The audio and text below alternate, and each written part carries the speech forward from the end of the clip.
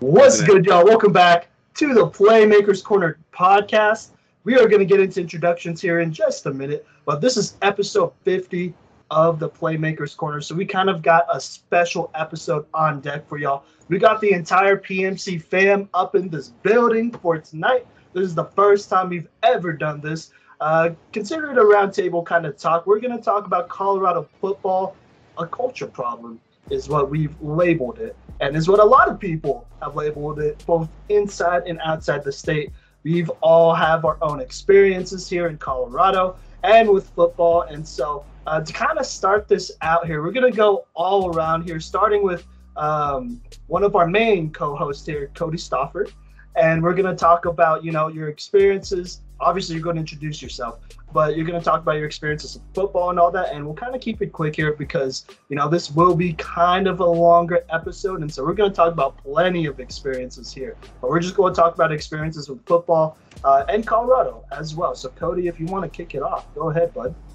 Yeah, I'm going to take it back to my Northern Colorado days and treat this a bit like an icebreaker, but my name is Cody Stauffer. I am one of the co-hosts here at Playmakers Corner. I graduated in the year 2020 from the University of Northern Colorado with a bachelor's in sports administration, and I also minored in sports coaching. So obviously a lot of sports, both on the executive kind of office level and, on the coaching more down to earth level. But as far as football goes, I played football from 6th grade all the way into high school.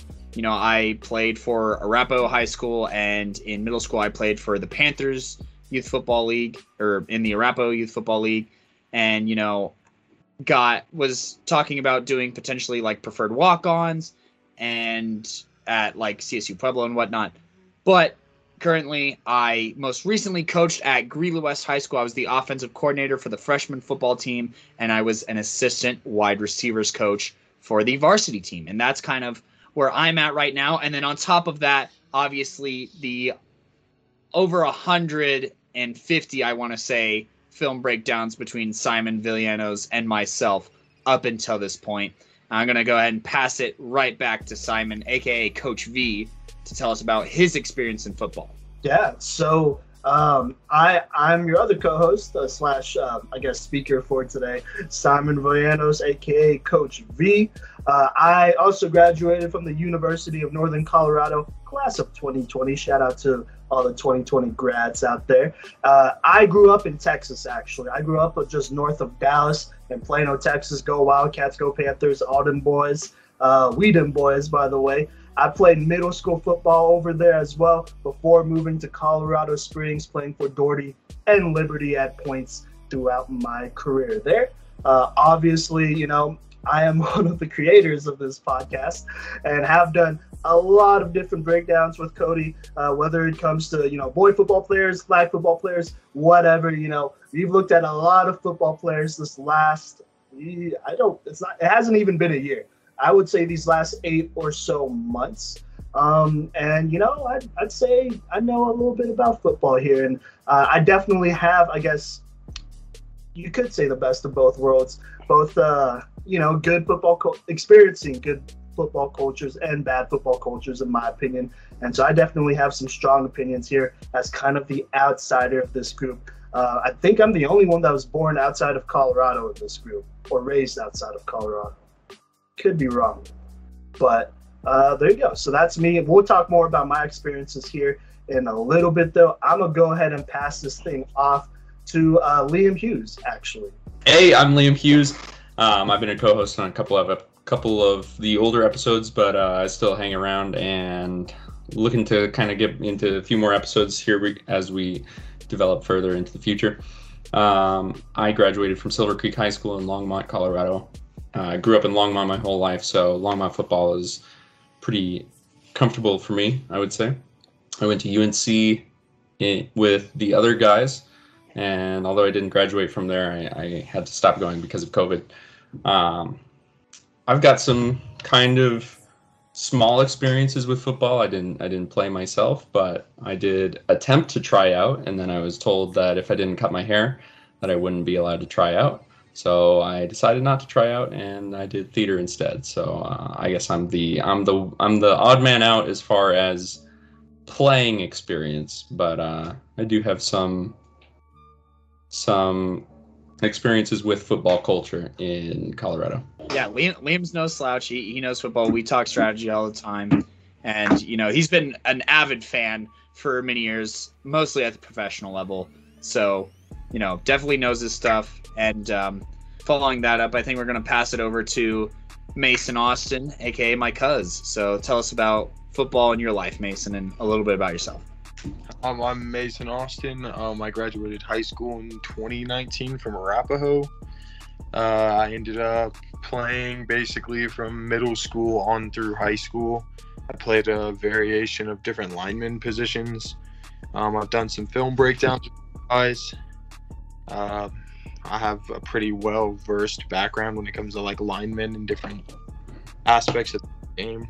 Yeah, and I guess that brings us to our last member, who's a very familiar co-host here at PMC, and even going back to the cycle days, also want to put some respect on Mason's name for doing some middle school coaching as well. But here we got the man, the myth, the legend, Coach Booten. Tell us a little bit about yourself. So I'm Jesse Booten. I have been with Cody and Simon since the beginning. Went back when it was the Cycle 365. Ever since we made the move to Playmakers Corner, haven't been doing as much, but that's because I've been doing some other things. But a quick overview, real quick, of what my football experience. I started in 5th grade, so I played in elementary school. I played tackle football. Played all the way up through middle school, and then I went to Ralston Valley High School, which is in Arvada, Colorado.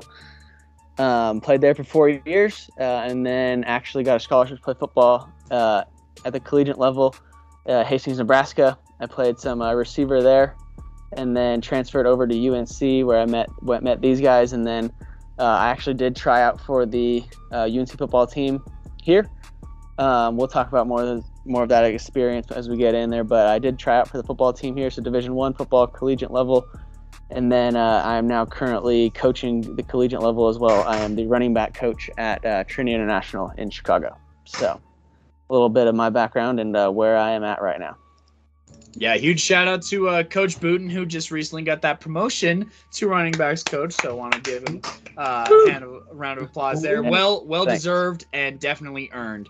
Yeah. But yeah, that does it for everybody. And I'm going to let Coach V kind of guide us through some of the things that we'll be talking about, and then we're going to jump right into everything that's wrong about Colorado football, basically. So, if you have a lot of relationships with members of Colorado football, don't be surprised if you hear their name today, because we're trying to we're not just calling out, but we're trying to call everyone up in the state of Colorado, because we are not a football state, and there's plenty of reasons for that, but this is in hopes of making it better for, the culture and obviously for the athletes first.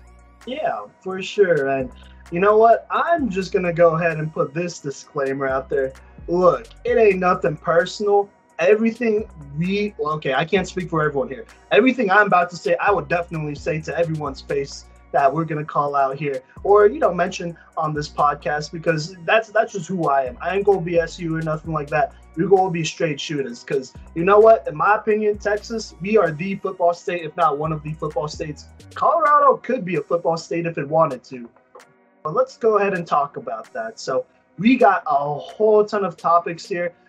This is going to be, like I said, it's going to be like a longer podcast. So, go ahead and buckle down if you're on a long ride or road trip or whatever. I know it is the summer whenever we will be releasing this thing, and just listen, because we're just going to talk about stories and a whole bunch of topics just to kind of run down the list here, generally topic wise. So we're going to talk about coaches, complacency in Colorado football, comparisons to other states. We have a couple, obviously we have a bunch of athletes that we've talked to either through DMs or interviews or what have you from out of state. And so we have those comparisons along with, I guess, myself and Jesse's experiences as well. We have national exposure. And then lastly, we're going to talk about some financial stuff, the big bucks, the money. But you know what? Let's go ahead and talk about coaches. So I don't know how I want to approach this, but you know what? Let's just go ahead and jump into it. So in my opinion, there's a lot of different things that make up a good coach, right? We could go over all the cliches and whatnot, and that's cool. I personally had some pretty solid coaches, in my opinion, back in Texas. They were all guys that played college ball. I'll just tell you that right now. Before I moved to Colorado, in my honest opinion, I did not think it was possible to coach on the high school level, and especially not the college level, if you did not at least play 3 to 4 years of college football. That's just how it is. On the middle school level, from the head coaches to the assistants, whoever, they're all college coaches. There are guys who at least went to the D2 level. You don't really hear about anyone who went D3. And so that's kind of my perspective as an athlete coming to Colorado. Obviously, when I came to Colorado, I figured out, like, dang, you'd be lucky if you found a guy that played on the college level. And so with that being said, I'm going to kind of open up the floor here and allow y'all to comment on that or talk about your own experiences here when it comes to coaching specifically. I'd say that I had 2 head coaches in my time. One being my middle school coach, Drew Milburn. Huge shout out to him. He was everything that you could possibly love and like about a football coach. He knew his football, first off. Also, one of the better recruiters as far as middle school programs go, because we went from 1-7 to 7-1 the next year, and that wasn't all development. A lot of it was development. He did make all of us better football players, but he also knew, how to get good football players too and offer them the chance to be great. So, he was massive to my development, as well as those assistant coaches, Coach Mitch, Coach John, and Coach Roddy. Those are all my dudes. I still talk to them to this day and catch up with them every time that I get a chance, especially when I go back in town.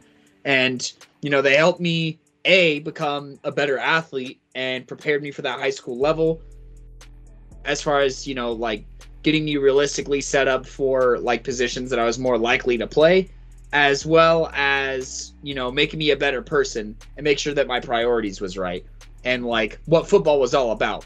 Because, football for me, based off of that coaching staff, was about the grind, and just enjoying all the work that you put in and, outworking anybody else. And that went from the football field to outside the field too. Get into high school, I'd say a lot more politics is involved for a variety of reasons. And I'm sure that some of these guys can attest to that for sure. I'll say one of my experiences is kind of just the exact opposite. And I started in elementary school in 5th grade, and then I just stuck with the same team. You could say, quote unquote, little league, right? We played in middle school as well, but I would say our coaching staff was completely different than yours, Cody, in the fact that it was just 2 dads, players on the team that didn't really. Sure, they knew what they were doing, but we kind of just called one play every time. We just had superior athletes on our team. Compared to the rest of the league, so we could just call the same play over and over and outrun them and out physicality them and all of them, everything like that. So I would say it's a completely different story for my experience growing up in elementary and then middle school football, and the fact that I just had 2 dads that wanted to spend their weekends coaching us, quote unquote, coaching us, playing games. We won a lot of games. I'll say that. we made it to 2 championships throughout my 4 years or 5 years there. So 2 whole championships, and then we made the playoffs every year. So we were good, but I would say it just came less of coaching, more of just they got to pick their team and they picked the best athletes. So that's kind of the experience there. But then into high school, yeah, I'd agree, it's definitely more politics stuff. But I think you're going to get that at all high schools these days. So not just Colorado. Yeah, I kind of agree with I'm just going to butt in here real quick here. But yeah, I definitely agree with the politics stuff. I think, especially in Texas, to be a high school head football coach, you gotta be at least a little, what's the word? You gotta be fluent in politics when it comes to these things, because you got certain boosters and whatnot who are important to the program because they're basically your uniforms for the next whether 4 or 5 decades. They're basically your links to your sponsors too. like back in Texas, I remember, it was kind of a big deal. Our coaches there, shout out to Coach McCullough. He got fired actually a couple of years ago, but he had a very big connection with Nike. And so we was always decked out in Nike, and that was our standard there. And so politics, in my opinion, is always going to be a thing, but it's a little bit different in Colorado. But Mason or Liam, do you have anything else to add on, just as far as coaching in your own, I don't want to say personal life, but like while you were a player? For me personally, I played for 3 different teams. I played for the Patriots, and then we switched over to the Thunder. And I played for 3 separate coaches, 2 Thunder coaches and 1 Patriots coach. I'd say, and that's middle school wise. When I played for the Patriots, they had that real dog mentality and that wind and grind. Like every play was a fight. And then when we got to the Thunder, it was like every play was throwing the ball down the field. And playing a lineman, you take 2 separate like mentalities there. And it wasn't until like into middle school, and I played on my like last Thunder team where I played for Coach Chuck and Sid and. I want to say Sedalia. I can't remember his last name, but they switched the whole system into trying to get us ready for high school. And I think like that helped me, but I don't think it helped as many players as it really should have. Liam, do you have anything else to add on? I know you mentioned about that one coach that would not let you play because of here. I wanna see I just want to hear what you have to say about that. Expand on that. I actually have a lot of respect for that Coach Apodaca. Who now teaches at Central Cheyenne. It was an experience that when he told me like you're gonna have to cut your hair, it was an experience that like kind of colored my perspective of the Silver Creek team, which had just won state championship the year before. So I was kind of rearing to go, I was feeling it. I was like excited because we just won state championship. I wanted to be part of the team. But he honestly, he may have been joking, and it just might have like colored, just like the way he said it just might have like really ruined it for me, regardless of the fact that he was joking. But I do still have a lot of respect for Coach Apodaca. He is, like I said, teaching at Central Cheyenne. Or Cheyenne Central, but he taught at Silver Creek for like 15 years, and he didn't get fired. He decided to leave.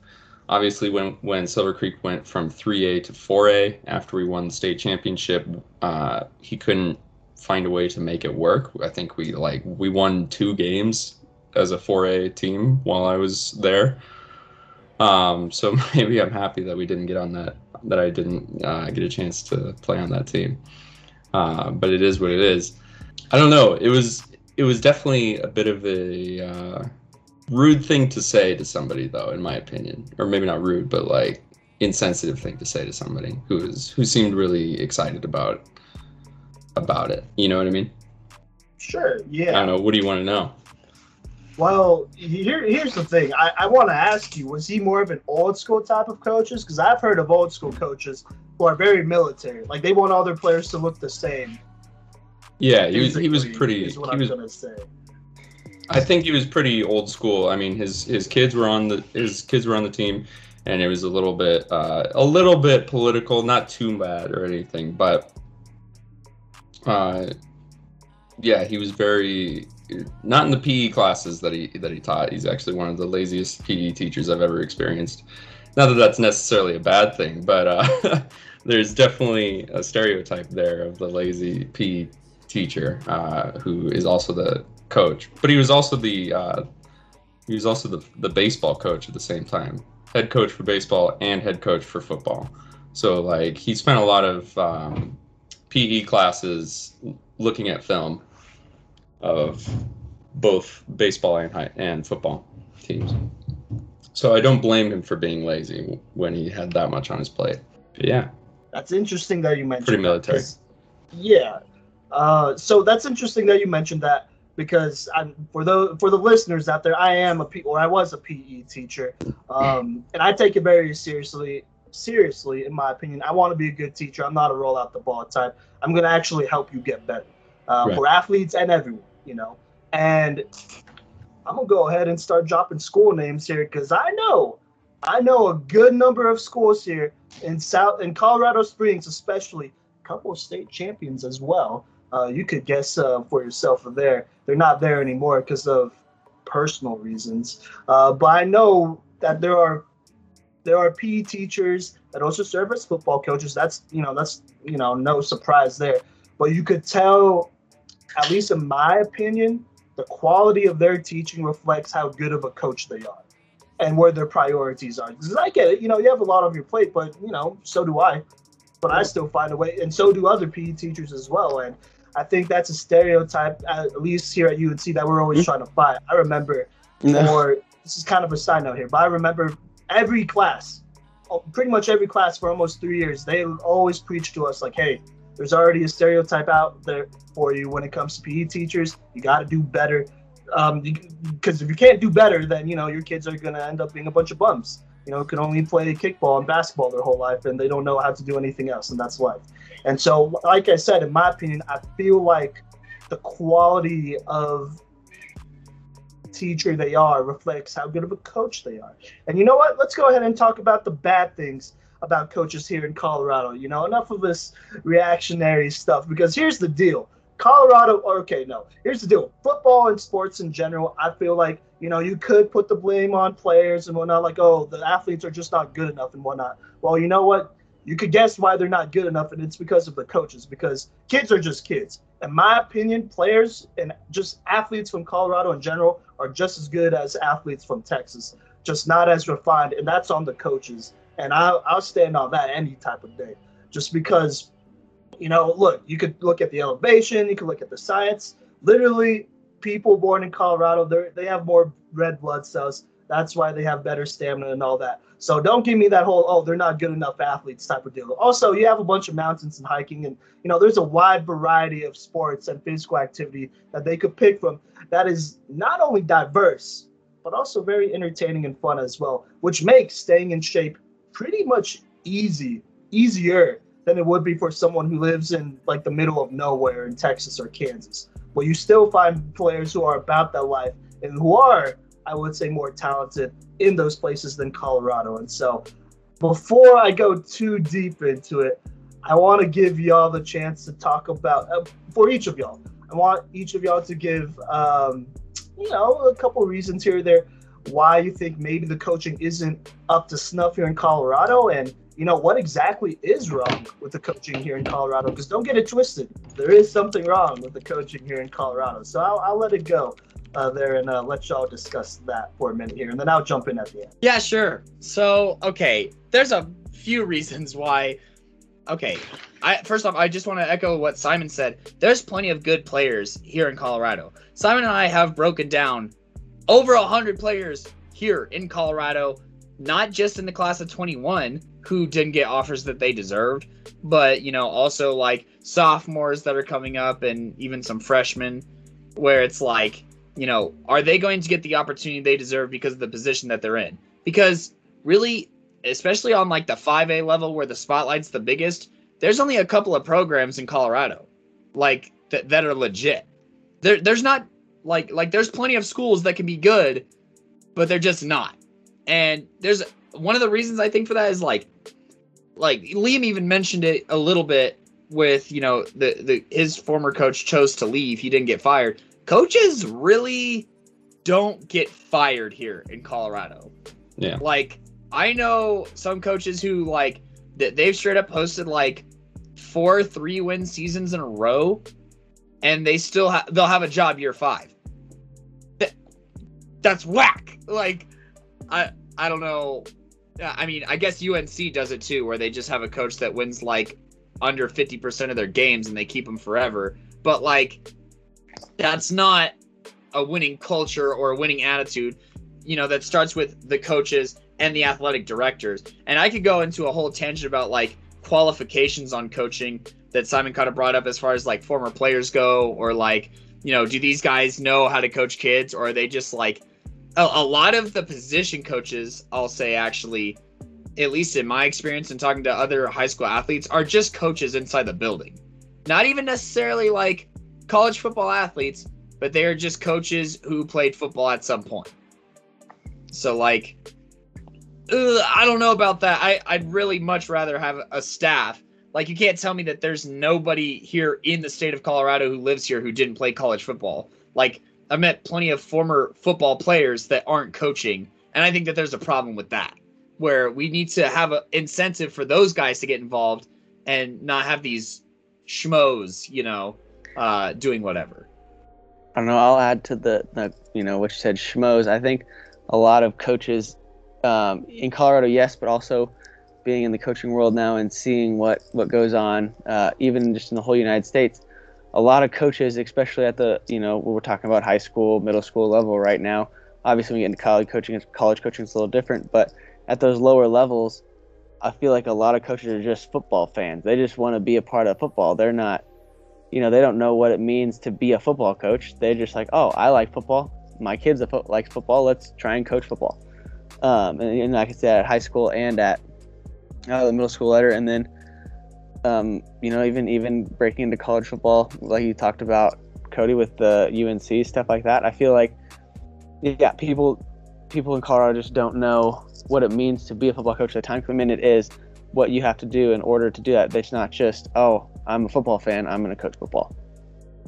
So exactly. And I mean, even you, like you mentioned for your middle school team, I mean, granted, it sounds like you had one of the better outcomes because y'all won a lot of games. It was just two dads coaching football. That doesn't always end up how your team ended up, where you just have a bunch of dogs. Like, I feel like a lot of parents, end up coaching and they're just, like you said, they're either football fans or they're just parents. And, what do they know about football sometimes? And it's less than even middle schoolers sometimes. I've seen a lot of instances where that happens. So, yeah, schmoes all over the place. Lots of unqualified people in charge of football programs, especially here in Colorado, in my opinion. Yeah. So I kind of want to pose this question now here, because I know we did make a note of it. I'm looking at the doc right here. But, as far as coaches go, position coaches, in Colorado, obviously, I would say they always ask the teachers inside the school whether they want to coach first. And I know this because I was a teacher here in Colorado, and it's because they don't pay them anything. And so anything money-wise helps, So really, you got a bunch of people, and, they could be motivated by different reasons, but I think it's very realistic that all over the state, you have a lot of teachers that are coaching. And, maybe they do care about the kids. That's always a great thing and whatnot. But their expertise is not football, right? They might, like you said, Cody, they played it at one point, and, they're doing it for the money. And so I want to ask you, what is worse, teachers who don't have a lot of football experience coaching football, or parents of players coaching football teams? I'll leave that up to y'all. Mason or Liam, if you want to answer that, go for it. I know it's been a minute since y'all answered. Parents. Bro, parents are the worst. Explain. Agreed. Parents are the worst. I mean, the politics of, like, how many times I've talked to somebody who goes, I was better than the guy who started, but his dad was the coach. You know what I mean? Or his parent was the coach, or anything. Whether it's baseball, football, soccer, literally any sport, the amount of times I've talked to somebody and they've said that is just crazy in Colorado. And I just have to assume that it's not that way in Texas, and that it's not that way in other football states like Chicago or California or something, I'd like to put out... sorry. Go ahead, Mason. I was just going to say Chicago is not a state, but go ahead, Mason. You know what I mean? I'd like to just put it out there that, like, when parents are coaches, they create soft football teams, and they don't bring that dog mentality. My best coach I've ever had, he played college ball, and he blew out his knee like 3 weeks before the draft, and he was one of the top prospects. He played for the Oklahoma Sooners at lineman, and he brought the dog mentality. He just did not stop. If you were being soft, he'd kick you off. He'd tell you to get off his field, and if you had a problem with it, he's like, go cry to your parents. You're not crying to me. But a parent isn't going to tell you they're not crying to my parents. They're not going to say that to anybody. They're too soft. So creating that soft mentality is not what we need in Colorado football. Okay. Fair Boomer enough. Sooner. Cody, I'll let you answer this question and forgive that boomer sooner here, because I actually do have a story about family ties and whatnot when it does come to. Go ahead. What's worse, parents or teachers? That's the abbreviated version of it. More often than not, I'd say parents. But I will say that coaches, parents, like if their kid is on the team, you know what their intentions kind of are, right? As far as like they're gonna try and get their kid as many opportunities as they can. So like it's one dimensional versus coaches, like there's some that can be influenced by other parents who want to get their kid on the field fiscally. I've definitely heard of that happening here in Colorado, and it's a shame. It's a shame is what it is, more than anything. And it's disgraceful to the sport. Can I call out a coach real quick? Yes. Coach Campbell at Arapahoe High School. Well, he's not there anymore. I think he's at Inglewood High School. I've seen him do it time and time again to multiple different players that were very talented. And I watched a kid walk off our team and go play at Valor, and he is now playing at CU Boulder. So he was running back, and he left us to go play at Valor because he didn't get an opportunity because one of the boosters' sons was on our team. So yeah, no, for sure. And those are very real stories. Shout out to Doherty, because I'm going to be mentioning them a lot right here. But I definitely remember I had a homie. He played running back for Doherty. He started since he was a freshman and whatnot. There was at a point going into his senior year where he was getting, those looks from a couple D1 schools like the CUs, Wyoming's, like, those basic Colorado regional type of schools, right? And it was one of those deals where going into his senior year, he needed to have not even a big year. He just had to have an improved season for him to seal the deal, get that scholarship. Unfortunately, coming up was the head coach's godson, and he is trash. He is not a good football player. He fumbles the ball too much. Also, he's weak and slow. And so, I know this because I coached his teammate who is way better than him. And, that's one of my boys for sure. And so that boy ended up right when my guy like tweaked his ankle, like it was probably a grade 1 ankle sprain, nothing too serious, maybe a week or two, right? They started giving snaps to the godson, to the freshman who came up, and he was averaging like 2 yards a carry or something like that. And as the year went on, they slowly just started weaning those carries away from my guy. And so basically, he just didn't get any carries anymore in the last 4 or 5 games. And that did cost him some scholarships. And then unfortunately, a lot of other things happened that that hurt him from even getting a chance of getting out of Colorado Springs and, playing football elsewhere on the next level. And I always remember that because everyone on that team, except apparently for the head coach and the running back himself, knew that was the stupidest call you could make, because also they had a losing season as well and wasted a 3-star offensive tackle talent that ended up going to ASU. So there you go. And so that's I don't know. I feel like that kind of I guess summarizes the kind of coaching here in Colorado. It's not competent. It's incompetent to a degree, because you do have a lot of inexperienced coaches here and whatnot. And, while we are talking about coaches, let's talk about position coaches. Specifically, let's talk about position coaches that don't coach at schools. And, we're talking about 6-0 Academy. What is that other one? Jenkins Elite. How come I can't? Those are the only 2 that come up to mind right now. And look, don't get it twisted. They do a lot of good things. Shout out to our boy Braden Dorman, Justice Lalu. I know I'm just calling out Mr. Rich players, but they have done a lot for them, and I've seen that up front. They were kind of raw prospects, and for them, it worked out. They went to those private trainers and coaches, and they got better, right? But my question is, and y'all are free to answer this, how come they are not head coaches, even though they are the so-called experts here in Colorado, right, when it comes to football at one of these many fine schools? Because really, when you think about Colorado football, at least in my opinion, you think about Valor and Cherry Creek, and that's it. In Texas, you think about a million schools. Even in Alabama, you think about a million schools. Same with Florida and California. And for in my opinion, for a state to truly become a football state, you gotta have more than one big dog in the house. If you only got 2 big dogs and a bunch of pups, that ain't nothing.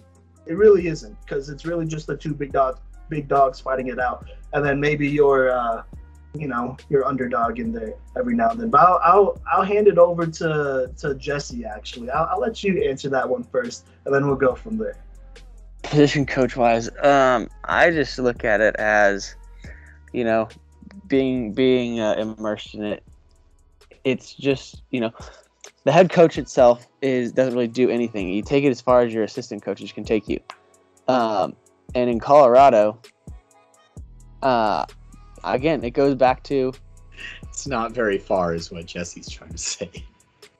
Yeah.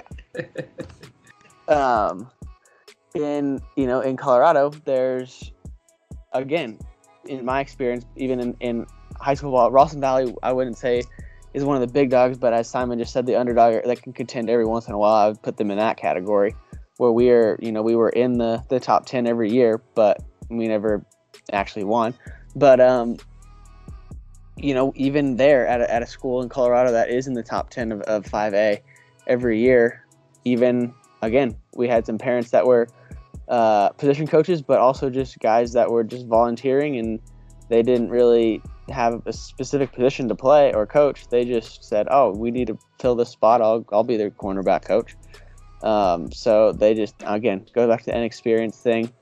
I think, like I said, position coaches are really the meat of the team, and they're going to take you as far as you can. And then to answer the question you had, Simon, about the athletic trainers or the personal trainers, why are they not coaches and everything like that? I think it goes back to what you said about the pay. Why would you want to make a switch from being a high-level, personal trainer who just rakes in the money every month to go, be a position coach or even just a head coach for a, high school that doesn't do anything? So I would say that's a big reason why. But then also, I just know, being a coach as well, that a personal trainer, they get to be with each player for, a given amount of time, hour and a half a day, where they can solely focus on everything like that. And those people want to do that. They do get to teach them, and it's, very short time, very pinpoint, here's what we're going to do. But as a football coach, I would say, out of the 40-hour work week, I'm only coaching football maybe 10 hours of that, and the other 30 hours is, being, I wouldn't say babysitter, but you're taking care of them more as a human being, not a football player. So I guess that could be another reason you could think of why a personal trainer wouldn't want to be a football coach. I'm gonna have to. Go ahead, Cody. I was just gonna echo money talks. Okay. It's been mentioned a few times, right, that some people volunteer to coach at high schools, and some people volunteer to be those assistant coaches, those position coaches. When I coached in the fall, it was for free. It was on my own time, right? So really, as far as funding goes for football in Colorado, beggars can't be choosers. That's kind of the way it is. Football is not promoted to, it's not promoted at the high school level to be this sport of opportunity. I feel like it's more of some sort of club, basically, that you pay to be in. And oh, cool, we got new uniforms for the second time in 4 years, but we just went 5-5 because we have the same dinky coaching staff, or we lost some coaches to, schools that are going to pay the money. Your Cherry Creeks and your Valors and whatnot, your Mullins even, that are going to actually pay some of their assistants money and most of their assistants money. And so for these special, there's a place for specialization coaches, I think. But they're going to stay in that position instead of building coaching trees, because there's no, like Jesse said, there's no reason to make that switch, because those position guys, they're going to work on drills. They have specialized things to work on with every single player to make them better and to help them out and do their connection thing. And that's all that they're going to have to do. And they're not going to have to deal with, as much press if, a team loses a game, Like they have a very high reward and pretty low risk, I'd say, comparatively to a coach. So, there's just not a lot of incentive to do it as far as, weighing out the pros and cons or the financial reasonings, especially because if the financials were there, I think that they would take those pros and cons. But when you get to work on your own time and have a lot less to lose, I'd say, then why would you? Fair enough. Money does speak. William or Mason, do you have something to add on to that topic here? I think they're afraid, man. I What do think you they're mean by I think that? they're afraid to fail.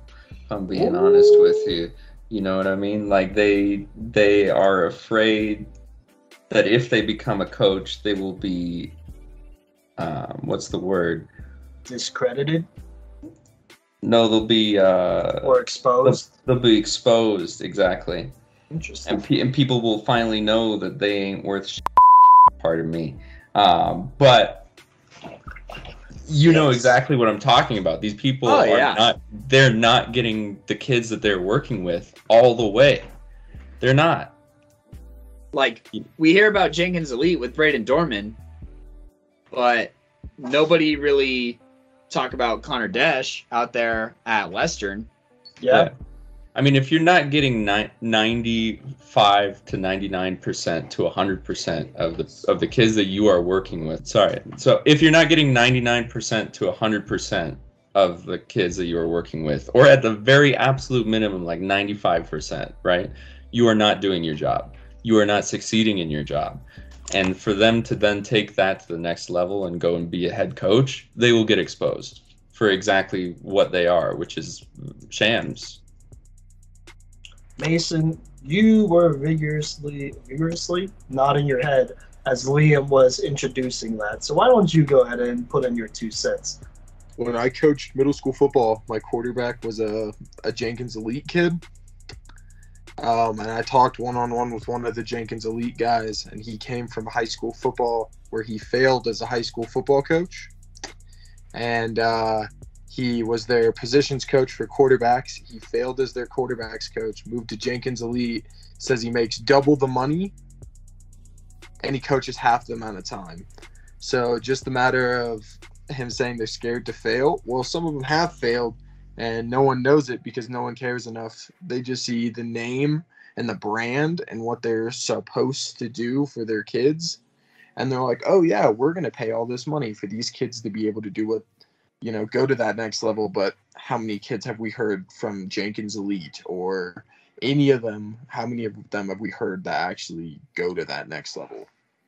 Exactly. And for them to be charging the amount of money that they are charging, like as a teacher myself, as a private instructor myself of a different area, which is music, which is different, of course. But if I was charging people the same amount of money, they all need to be getting record contract. They all need to be getting record contracts. Hey, don't worry about it. We got bleeps. Yeah, Yeah, they it's fine. all need to be getting record contracts if I'm getting paid that much money for me to live my life and coach half the time and do half the work that I'm doing, I'd also like to say that at Jenkins Elite, yes, they do have some good coaches. I have talked to their training staff and stuff with that one kid. There are some coaches that I've seen that are good, but still they're not producing what they should be if you're going to be paying that much. And I think it's kind of a scam. Fair enough. Fair I was about enough. to say, And- go on. Simon. I was going to say, Simon, you give us your 2 cents because I'll definitely have something to say, and then also a little bit of a transition too. So, because no one's really passed it to you to see what you have to say about the specialization, but I know you have a lot of passion about this for sure, though. Yeah, so we're going to talk about personal trainers a little bit more here, actually, kind of near the end of this thing, so I don't want to take too much of that topic. But, just to throw this out there, Kyler Murray's dad, actually, Kevin Murray, he was actually a Texas A&M quarterback, and in my opinion, was arguably the best quarterbacks coach in the state of Texas, probably in the entire country, and that's why his son has such a fluid throwing motion and all that great stuff. And, he was, I don't know, maybe it's just this, situation, this specific situation, But, he was known as like that personal trainer, along with Deion Sanders, by the way. They were known as personal trainers and whatnot. And, they're respected and all that. But in Texas, if you're a real one, you'll hit the gauntlet and join the coaching ranks and see what's good. And so, in my opinion, it definitely felt like throughout Kevin Murray's career, he was, and if I'm saying his name wrong, I'm sorry, but he was definitely working up to that head coaching spot, OC spot, quarterback position coach spot in Texas. And I think as of right now, I could be mistaken, he is the head coach back in my hometown, actually, Plano West. He coaches all the rich kids over there. And, obviously you see what's up with Deion Sanders. I want to say he was at that private school in Dallas. Right now he's at Jackson State as a head coach after finding success on the Texas level. And so, everyone's different. I'm not going to blame guys for wanting to, preserve their business, because here's the deal, say Tim Jenkins or whatever comes down and becomes the new head coach of Palmer Ridge. Well, okay, sorry, I don't want to say that. Shout out to Mark Armentrout. He's a very qualified coach over there. Say Tim Jenkins comes down and becomes the next coach of whatever program here opens up next. I really feel like it's not that hard to believe that quarterback of that team is not at least a top 10 passer in the division every year, right? And if he's not, he's a failure. Or, okay, he's not a failure, but he's a disappointment is what it is, because you're the quarterback guru. So that means your quarterback, who you are, for the most part, solely focusing on, or at least you should be because you're the head coach, should be one of the best in the state. And so I get it. If you are afraid, that's fine. And, you got to put food on the table for your family. I ain't hating on you for that, but it does kind of say, where Colorado football is competitive-wise, at least in my opinion. And so before we move on, we have been on this coaching subject for a minute here. I'm just going to read off a couple other things that we noted here. We did put down under coaches that they, at least the ones here, don't put a lot of trust in player input. Shout out to our boy Wilson Clark. Make sure you check out the Wilson Clark interview. He played for Ralston Valley. But what's up? Before you do that, could I say something real quick? Yeah, go ahead. Because it's still under this coaching umbrella. Sure. Something that, and we kind of talk about it, down later in the financial stuff. But with these personal trainers, one thing that I will say about them in comparison to regular coaches, and we even have it here, is that, these personal trainers, they have connections to those guys on the next level, and they are helping actively with recruiting through connections alone and communications, more so than high school coaches that I don't think advocate or do enough for their players as far as recruiting goes, except for like a special few. Like when Mason and I did Troy Fountain's interview, Troy talked about how the coaches are talking about how they need to make their film and what they need to put on their social media. And the coaches are helping make these highlight reels to get recruited. Former college coaches are helping make these highlight reels for college coaches to see. And these are some resources that, these personal trainers have, right? Where they're going to get you right. They're going to make your highlight reel look all clean. They're going to post these videos of you working at their drills and at their camps. If you scroll through, that Dungeon Family 6-0 Academy, it's all work. So it looks like, all these guys do is grind, and you're going to get, a great worker. They promote their players is what they do at these personal training camps, way more than your typical Colorado high school football coach will. And that's a problem because it creates this disparity, and it's coaches need to be advocating for their players more, especially those who do have a genuine interest to play on that next level. And they need to be more resourceful. I think that might come to an issue of like coaches in Colorado being like, it's about the team, it's about the wins. If you have the stuff, you'll get the stuff, you'll get there. And then just like not caring to help their own players, but like they're saying this in coaching 4 and 6 teams, by the way. So they're just saying like exactly individual players, you're on your own. Like good luck. Complacency. No coaches get fired, so why do you have to worry about your players if you're not going to lose your job? Yes, that's true. And gotta give players. losing your job.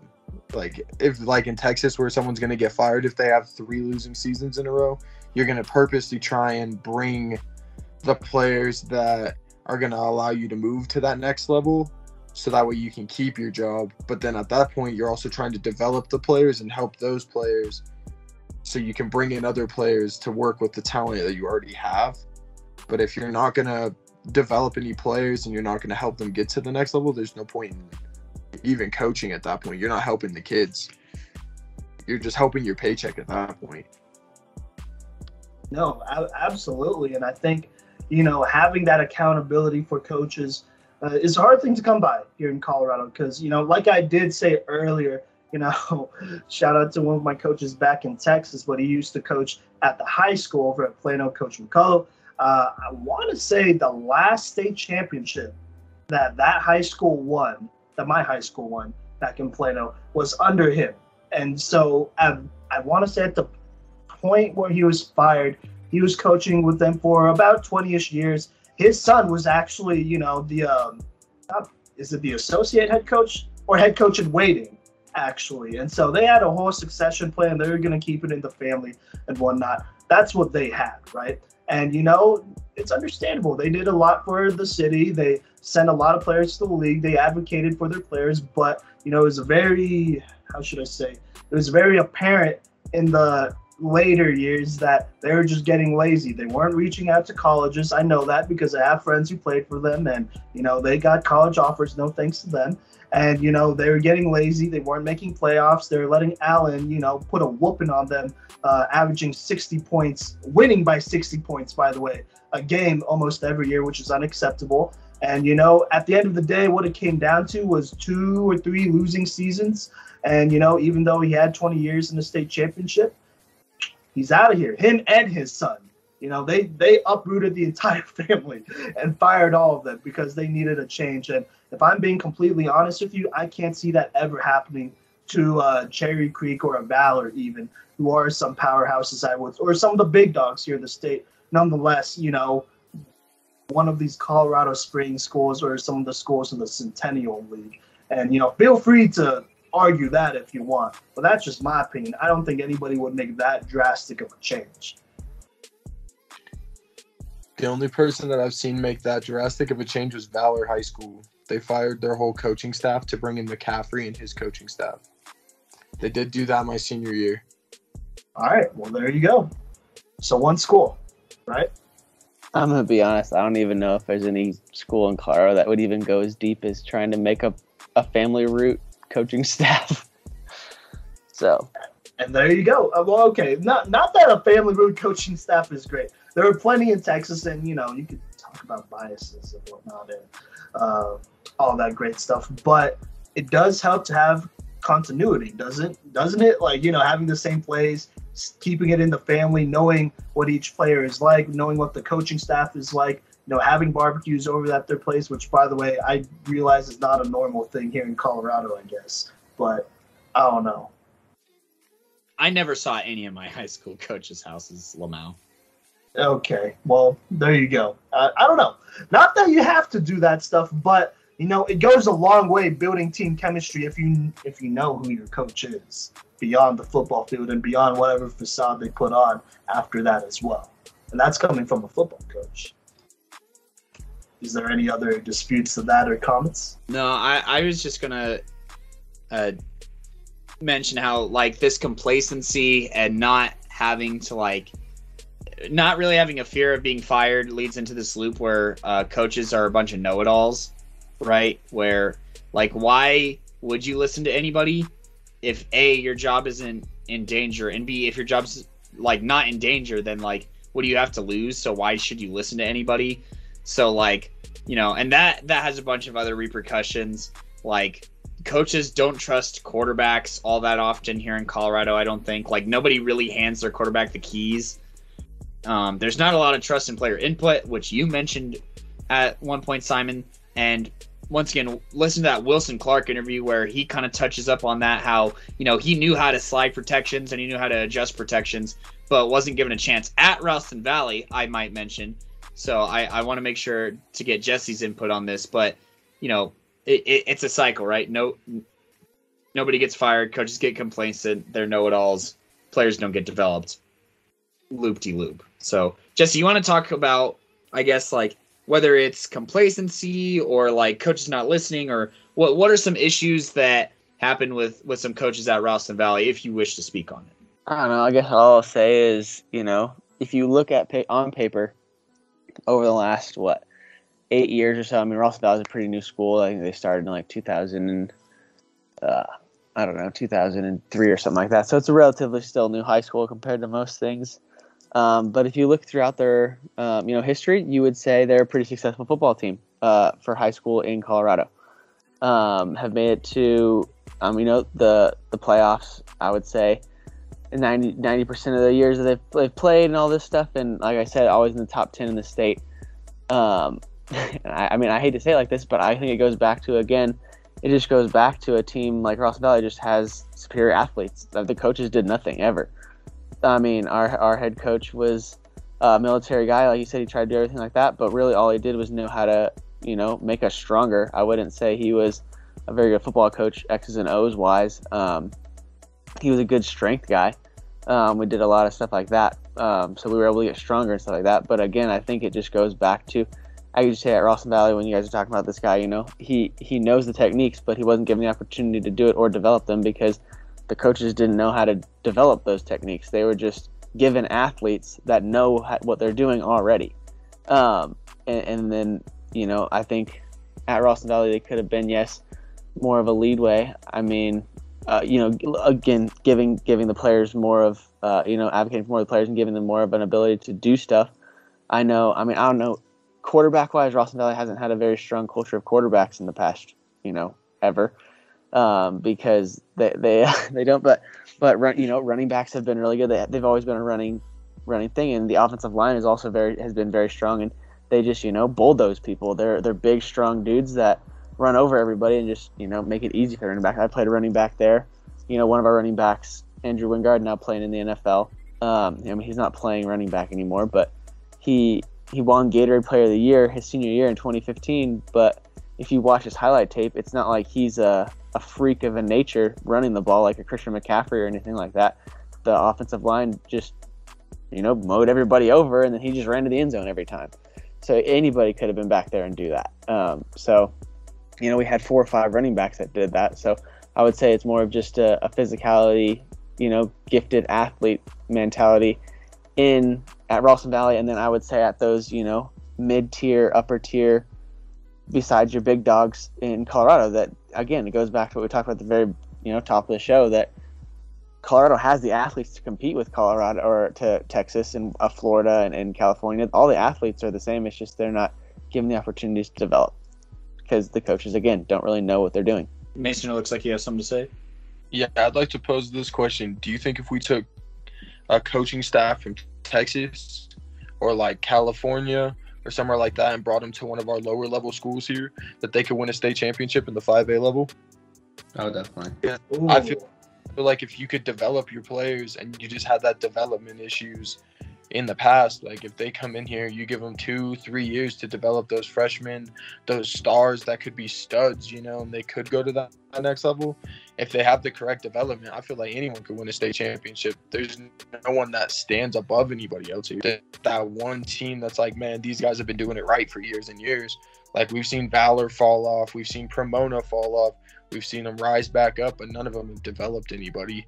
Like Christian McCaffrey, yeah, but his dad is Ed McCaffrey. He's gotten that personal training throughout of it.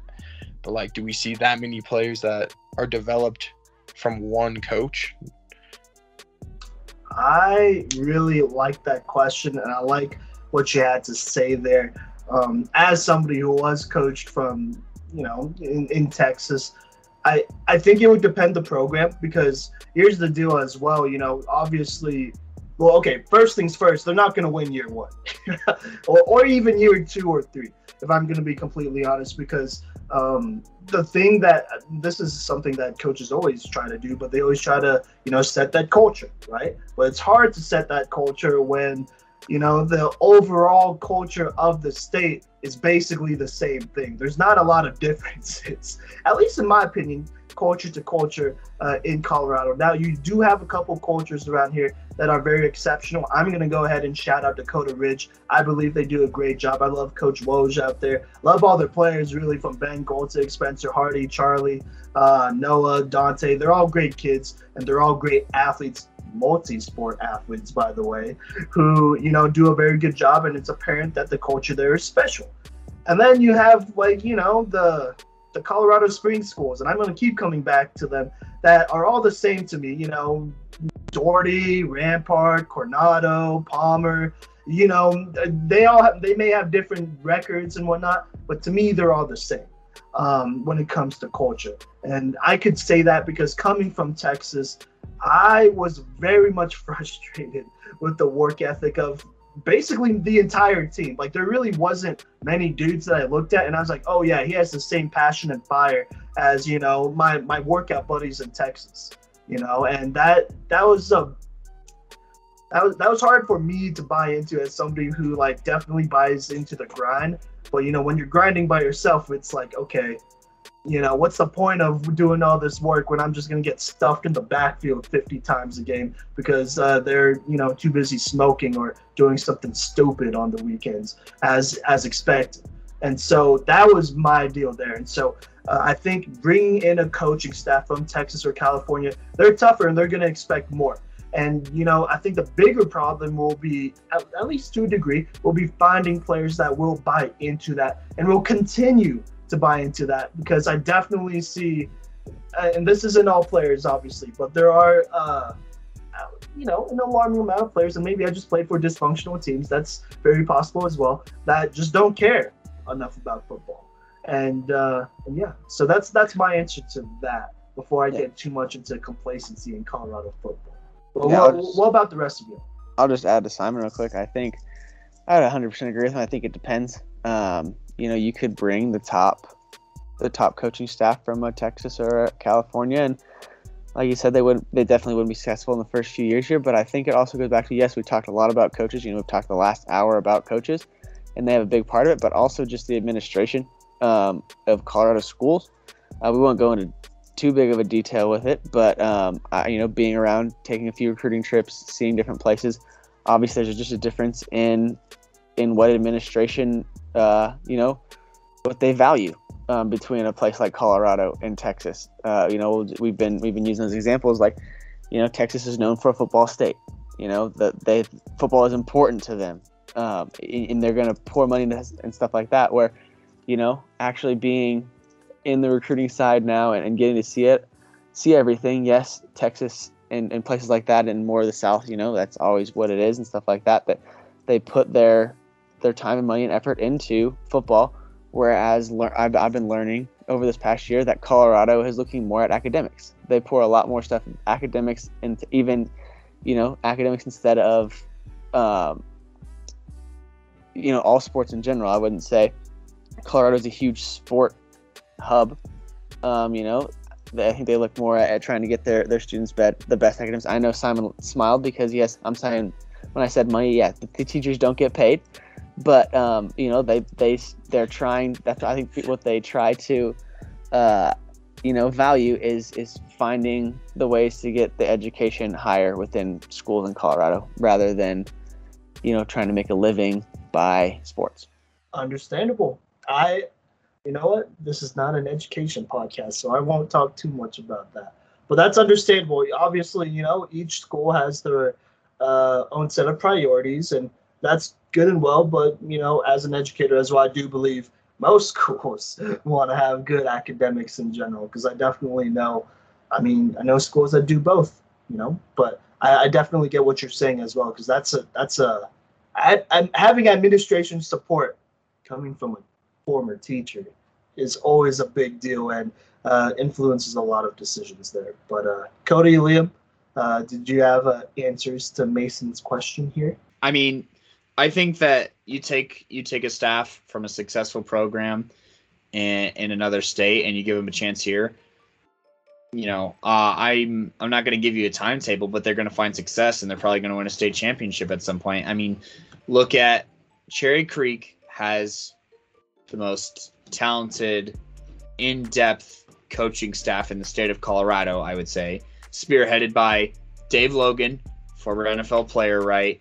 He gets a lot of autonomy with his team, with his staff, and so then he basically takes the best position coaches from everywhere else after he sees them do like a good job with a certain unit, and he's like, hey, do you want to get paid to do this or whatever, or do you want to win a state championship, because we will. And then they go out and they do it. So like, that's kind of the results you see from a competent coaching staff that cares about winning football. So I think you could see a very similar thing if you get another coaching staff that's competent and believes and cares about winning football to make the calls that they need to make. Yeah, I think that Colorado coaching, from my short experience with it, is and like trying to pay attention to it because we're doing this podcast, is pretty weak in the strategic aspect. I think that Colorado coaches kind of overvalue the athletic aspect of their student athletes. And I think they do that in a way that really harms their student athletes and doesn't really prep them for being adaptable to other offenses or defenses, and doesn't prep them for being adaptable to college schemes or high school scheme or other even high school schemes or NFL schemes, for crying out loud. That's the furthest thing away from what they're going for at the moment. But they rely on their students running through the other team. They don't rely on their students making the right cuts or the right reads. They rely on their students, bowling over a defender. But what happens when your quarterback can't truck a guy anymore because the next guy that he's going to go truck is 6'5"? Like they're just, athleticism runs out at some point. And then the brain needs to come in. And I think Colorado coaches kind of struggle with that. Like going from 3A to 4A at my high school. Like we crushed people in 3A. We went 11-2 or 12-2 or something like that. And then in 4A, we just got demolished. I think we won 2 games, like I said. Maybe it was 4, maybe it was 5. But like we won almost nothing comparatively. And it was just like if the strategy had been there, if the minds had been there, then we would have at least been able to probably go 50-50 after being that dominant in 3A. Don't you think? Yeah, I mean, you should. You should. Like, yeah. I mean, unless it's that big of a talent drop, which right. I really don't feel like it is. And I never think it is, it's rarely that big of a talent drop. It didn't happen to Erie this past year, going from exactly 4A. Exactly. So yeah. I think that's a great transition, honestly. And I wanted to point it back to Simon here, because Liam's talking about these athletes, they just go make plays, and Simon has a really good quote here, in my opinion, on our little draft doc here about how far one player can take you. And I just want to pass it to Simon real quick and kind of take us into that complacency in football and why it's so, and how that impacts players and whatnot in the culture. Yeah, no, for sure. So I'm going to be completely honest, feel free to get offended or not offended, but, and, just keep in mind, this was 8th grade, me and my boys in 8th grade. But when I found out I was moving to Colorado and all of that, I vividly remember sitting in the lunchroom back in Carpenter Middle School over in Dallas. And I was talking with my boys, and I told them, like, oh, yeah, I'm moving to Colorado. I'm going to play football there, nothing's going to change, right? And they're like, oh, dude, that's easy. There ain't no ballers from Colorado. They ain't about that life. Exact words. Actually, and then after that, they followed up with all they know how to do is smoke weed. And that's who they are, And now that's not everyone, obviously. I came here and as a middle schooler, as a middle schooler going into high school, obviously there are things to learn there. But I'd be lying if I was saying that was something that didn't kind of come up a lot, drug abuse and stuff like that. And just overall just being unfocused, and just being, I don't know, just going through the motions and being comfortable with peaking in high school. That's the biggest thing, I would say, when it comes to at least some of the Colorado football locker rooms I've been in.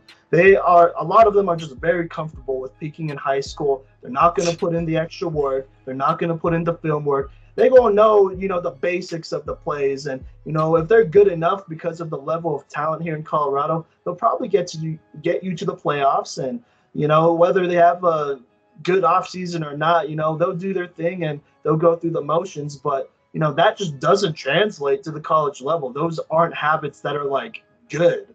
You know what I mean? Like, you can write off that talent for a minute, but, like, all of us as coaches and, football fans and, guys who have broken down players and worked with players here know that, habits are everything, right? Your talent, that's one thing. And, your intellectual knowledge of the game, that's another thing. But if you don't have the habits or the drive to put in the work, so you're just another like, I don't want to say what I was going to say, but I was going to say you're just another boy that doesn't do shit. You're out there as a background character, basically. You ain't really about that life. And, I get it. Football isn't as obsessed over here as it is in Texas, but, you at least got to care. Like, I remember in Texas, we had plenty of multi-sport athletes on the football team. We had dudes who are obviously hoopers, I'll be honest with you. And we had dudes who are obviously track stars, right? But when it came down to football, they still cared. And they still put in that work. And they still, did all that research and film work and do the little things right. And I think, look, I'm going to be honest with you. We weren't even a powerhouse program. We weren't the Allen Eagles, Kyler Murray and all them. We were the guys getting beat by Kyler Murray and all them. But that doesn't mean, we don't know how we're getting beat and we just let it happen, We know what's going wrong and whatnot, which is probably the more upsetting part of it all. But I think the complacency among athletes in Colorado is definitely concerning. And, I can't blame that all on the kids. I'll never do that, in my opinion. Part of that you could put on coaches, parents, coaches, whatever. You pick one or multiple if you want. But, that's just kind of how I saw it coming here. And for me, that was definitely a big turnoff because it's hard to stay motivated when you really don't got guys who are motivated like that. Yeah, I don't know. I don't know. I don't really have a follow-up question to that, but I mean, do y'all agree, disagree? What are y'all's personal experiences with complacency in Colorado? Do you think that is one of the bigger problems when it comes to, I guess, just the level of or the quality of play here in Colorado as far as football goes? Yeah, I wanted to ask both Liam and Mason specifically, I guess, what's kind of the demeanor of football players that you've seen? Because, I mean, look, I feel like here in Colorado, 2 and 5 football players walk the same as 5 and 2 football players because they're like God's gift. Both, from Mason, who played at the same high school as me, and obviously go to Jesse, and then Liam, who has the outside perspective, as far as like how were Silver Creek players walking around if they were part of that championship team, and then walking around when they were part of those losing seasons. Was there a noticeable difference, or were they still like the football players and you were supposed to move out the way? I'll go ahead. I don't know. Silver Creek was kind of weird. Like the cool kids were like the baseball players and stuff like that. So it was kind of strange. Not that the football players weren't cool, but like our like senior class president was like the basketball captain. So football kids were still cool, but they weren't. And maybe they felt like they were God's gift, but they were still a little bit more humble, and they were still a little bit more respectful of everybody else. Like, I was friends with them as a theater kid, and I was, my best friend, who was the track captain or the cross country captain, was good friends with like most of the football players. So like we were all still friends, even like within other cliques. We all still kind of got along. So maybe my school was weird, but that was my experience. So I'm going to talk from the coaching standpoint of a middle school team that did very poorly the year I coached. They did awful, but like at the same time, they kept their heads up, but they did not come from that standpoint of like they weren't walking around like they're God's gift. But then in high school, I've played on a team that we went undefeated, and then I went on to a team like the next year where we didn't win more than 2 games, and every single one of them still acted like they were God's gift and they walked on water. But like none of them took accountability for what they had to do and what they did wrong. And then like when they get called out in film, it would always be someone else's fault. It would always be arguing with the coaches, like, oh, this kid didn't block for me. And it's like, nah, dude, if you look, this kid blew that kid out of the water. You're dumb ass, you didn't take the cut. But like they don't want to hear that. They want to hear, oh, this kid didn't block for me, so it's not my fault because I'm still a good football player. And it's like, nah, you suck, but we're still playing you because you're what we got. It's like either get better or don't. And they don't get that here. They really don't. Jesse, did you have anything you wanted to add on to this topic? I want to say that Silver Creek football players always had a good sense of humor. Oh, nice. Those kids had the same sense of humor as me for some reason. I don't know how. It was like theater and then football. Like somehow we all had the same weird sense of humor. So shout out to them.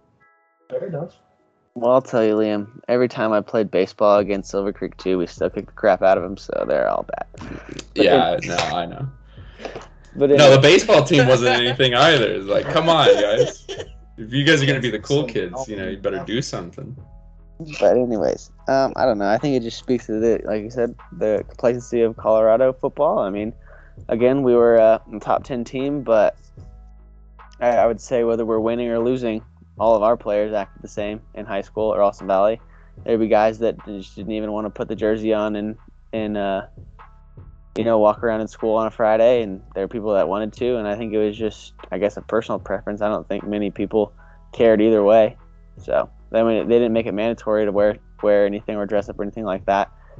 So, I mean, I would say no matter we're winning or losing, they didn't care. It was all the same. Fair enough. That's really interesting. I don't know. That is kind of weird that there was no like team dress code. Yeah. Or I don't know. I guess some schools do that. I've been around schools that have done that, which that's a coaching thing, I would say. Reel in your players and whatnot. But there you go. I didn't mention this at all, but I guess when it came to players feeling like they're God's gift and acting like they own the hallways, I would say at Doherty for sure. Actually, no. At Doherty TCA for sure. They definitely acted like they were all about that. And I don't know. And for me, it was always off-putting because even though I was part of that group that was a football player, like I'd be looking at dudes who, and confidence is all that's cool. I'm not trying to hate on confidence, not at all. But they be trying to flex that they're on the football team and all that. And all I could think about is that missed block they had that could have allowed me to score or could have allowed a teammate to score. Or all I could think about is that one time they ran the most wrong route in the world and it caused an interception. And it's stupid mistakes. And in my opinion, you don't have room to act like that if you can't even do the little things right. If you can't do the little things right, you're nothing to me. Like, I'll just be honest, you're nothing to me. You're not a real baller. And, like I said, that's what separates the, good football players from the great ones. And to be a great football player, you got to care about those things too. Because if you don't, then you're just another schmuck that's running around. You know what I'm saying? And you're a background character. That's what you are. And if you accept that, that's cool too. I'm just saying. Cody, do you have anything to add on? You look like you about to roast me, low key. Well, yeah, I know some cats that were on the football team literally for just like to wear the jersey on Fridays just to not play. And they'd be like, yeah, I'm on the football team. And people would be like, what position do you play? And they're like, line. Like, they don't even know what they're supposed to be doing, but they're just there because, like, they think that they look pretty or something for being on the football team. Like, there's definitely, like, a status that comes with being. I mean, we know this everywhere. There's the status with being a football player, but like I feel like in Colorado, athletes are fine with just being a football player in title and not in success, and that's a part of the complacency. And you know that like I forget who said it, but you know it goes beyond the players. It's the coaching, it's the state, it's the parents, it's the administration, but it still happens. And like, you know, there's a lot of players that act super clouded, like especially like within classes too. Like you have like some sophomores like playing JV ball, or okay, sophomores not even playing JV ball, but they're on the JV team, you know, and they make good cheerleaders on the sidelines and stuff. And then they strut around the school like we just beat like another JV team because of them. When it's like, just stay in your lane, for real. And like, I don't know, there is a lot of like unfavorable opinions of football players, at least at my school. Like, weren't liked. None of this like theater kids, football kids. No way. Like nobody liked the football players, if I got to be completely honest with you, other than, well, the baseball players. But maybe that, I'm not sure what that correlation is, but like, I don't know, football players, at least that are out, were just annoying and so full of themselves for no reason, bro. Like, we didn't do anything in our 4 years. We lost to Jesse my sophomore year, and then they went and got smoked by Valor. Like nothing happened for us. We had an undefeated regular season. That's cool. But Arapahoe ain't won no state championship in like 60 years or something ridiculous. Maybe it was like 40 or 50. It's all the same beyond like 30 to 40 years, right? Because like ain't none of us were even alive then, and some of our coaches weren't even alive. So like, no one cares, for real. Sorry, that was bro. People are so Cody annoying. Said, ain't Cody, no thing without a ring. I mean, Cody went undefeated in the regular season, then he went and played a real team. Hey, let me disrespect Bear Creek before you do that. We beat Bear Creek with one player. Yeah, well, we wouldn't even played Bear Creek because Bear Creek probably would have forfeited if they had to play us. Mason, do you have something to add on? That season, I was a freshman, and then when they went 10-0 in the regular season, and we didn't play a single team that was. We had the easiest schedule I've ever seen. Hey, we beat Grandview. Yeah, by like one touchdown, and it might not even have been like a full touchdown. It might have been like a field goal. Bro, that was a good dub. But anyways, Okay. like Well, I'm just saying, like none of it, like it's cool and all, but like it don't matter when the next year you go 4-6. Like, you know, that was a blip. You know, and it wasn't like there's no lasting impact on that from that season. And that's what sucks because, you know, I don't know. It's just frustrating. And like the playoff game that we did win, it kind of goes into this complacency. And I think this is a testament to both coaches and fellow athletes where it's like here in Colorado, like, okay, in other states, you know, coaches do a good job of getting the ball to a plethora of dudes who can make plays. Here in Colorado, we just get it to whoever like we think is the best on like the offensive side of the ball, and just do it over and over and over and over and over and over again. And we don't ask anybody else to do anything. So then other athletes are like, well, Ray Haas, you know, he's going to catch 4 touchdowns and he's going to run for 1, and we don't even need to be in the game for us to win. Like, it doesn't matter. And then coaches get lazy where it's like, well, I mean, Ray Haas, he scored on 2 seam routes last week, so let's call 3 seam routes. And then we don't even score a touchdown against Ralston Valley because, well, they saw the film too. So What's wrong with that? all right, listen here, I play watched action the film. deep cross. I watched the film. They did the same play over and over, so I just stood in that spot, and Cody ran to that spot, and I just took the ball from him. Cody, can I get confirmation Hey, on that? he That didn't you got intercepted. He didn't get a pick on me because we didn't throw it my way all game. I don't know if that makes me sound worse or better. I legit just ran freaking go routes and hitch routes because that was our entire offense. And Jesse knew that, so he's like, "Oh, cool." But he didn't get a pick. He didn't get a pick on me. Relax. Here. But I mean, like speaking of that though, I mean That's tough. The only go routes, and I don't know. We could do a whole thing about simplified playbooks and whatnot too. We low-key kind of touched on it a little bit there, but I mean, I kind of feel like a lot of teams run simplified playbooks, or they scale down because they feel like their athletes don't have the capability to understand that. As a high schooler or middle schooler. But here's the deal. I really feel like that's a bunch of BS because, I mean, look, I get like not wanting to overwhelm players and whatnot for sure, but I definitely remember in Texas us learning very complicated spread concepts that Kyler Murray and them would run because we knew if we could stop that offense, we could stop any offense because they ran spread, they'd go back into I, they'd go back into gun, they'd run triple option for like 2 or 3 whole drives, and then go back into spread. They ran a multiple offense that basically had everything. And, you know, Kyler Murray, he stayed out there. There was no, you know, like, oh, he's our power back type of guy or he's our receiving back type of guy. Like, no, the running backs learned every single route, blocking assignment, adjustments that they need to call out as well, all of that stuff. And we knew that because we had to counter that with our defenses and make audibles and adjustments on the fly. And to be honest, if I was able to learn some of those basic concepts as an 8th grader,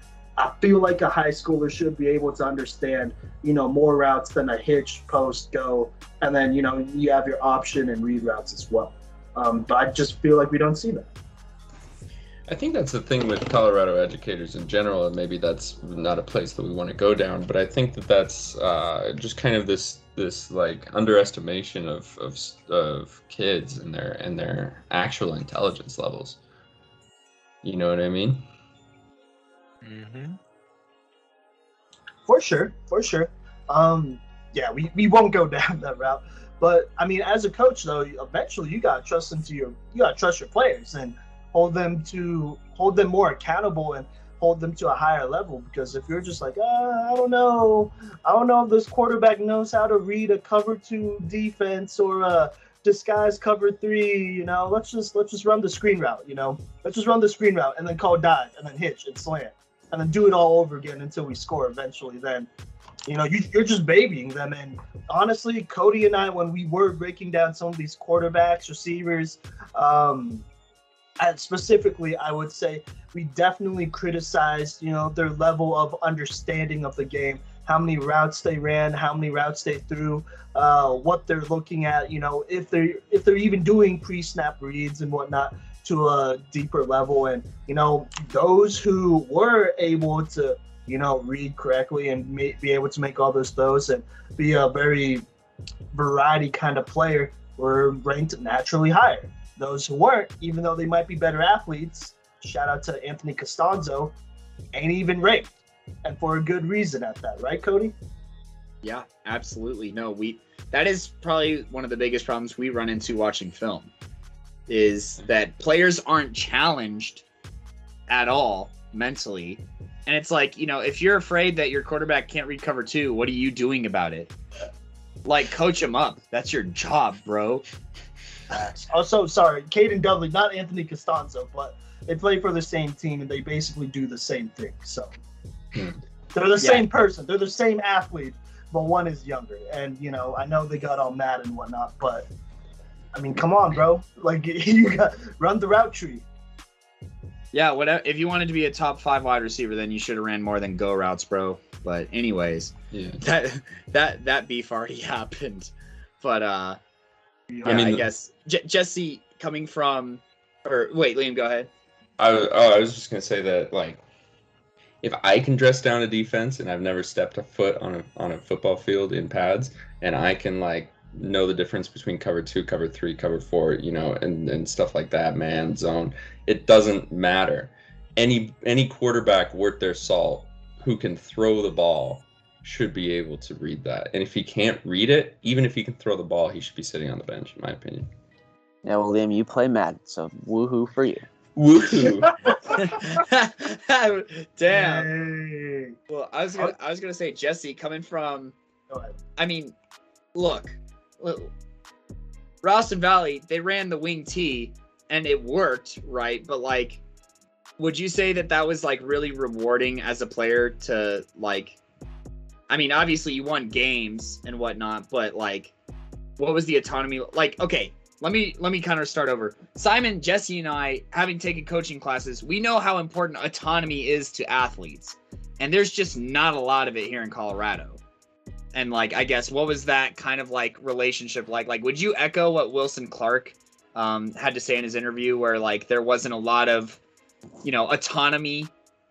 Anyway, there wasn't a lot of autonomy out there at Ralston Valley. And then Mason, after Jesse here, I see that you've been waiting a minute. So, I would just say, well, first of all, no one in college runs the wing tee, so I don't know why. You know, I mean, great, it works in high school, but again, I think overall, just what we've been talking about is, you know, just being babied, I guess you could say. I would say Colorado football in general just sets up players for failure at the next level, because I mean we have 5 quarterbacks on the roster, and if you don't know how to read the defense, then we're just going to get the next one, because we'll find one that's going to be able to read a defense.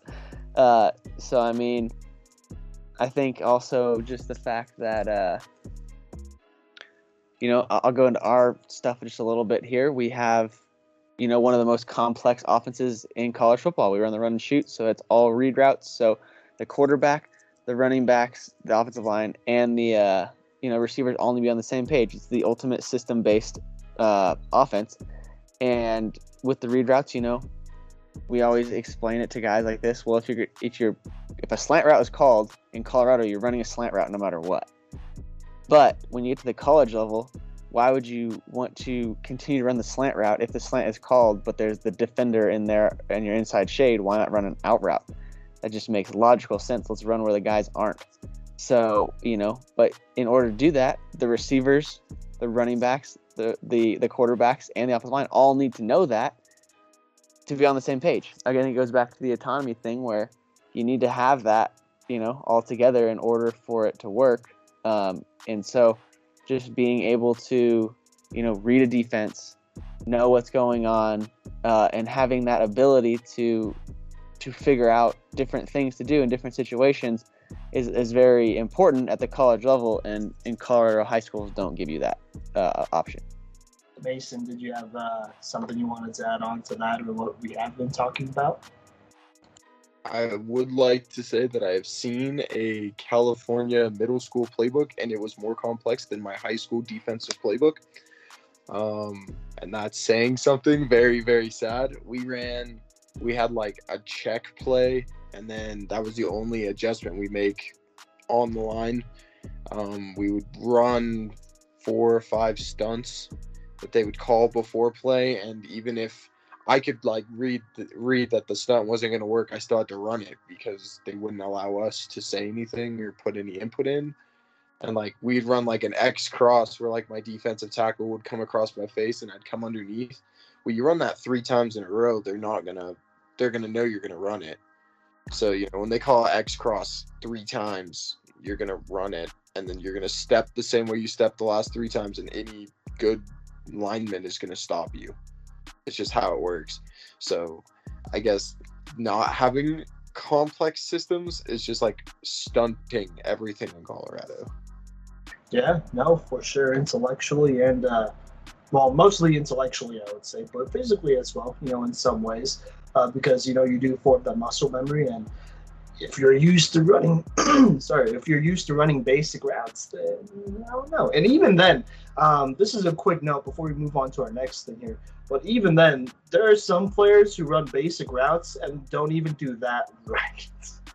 Like, it's sloppy. Like, you're barely doing the route. And it's probably because you've done it a million times and whatnot, and, you know, you don't really have a bag of tricks, but it's sloppy. You know, Cody and I have not, whenever we have breaking down Colorado receivers specifically, we don't shy away from going after footwork or the route running, because it's almost always trash. I'm going to be honest with you.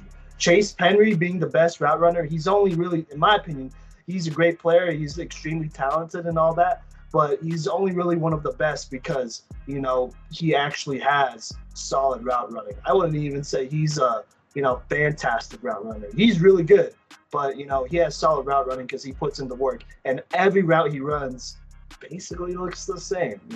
Very crisp and good. And I believe you could believe in, or you agree with that, right, Cody? Yeah.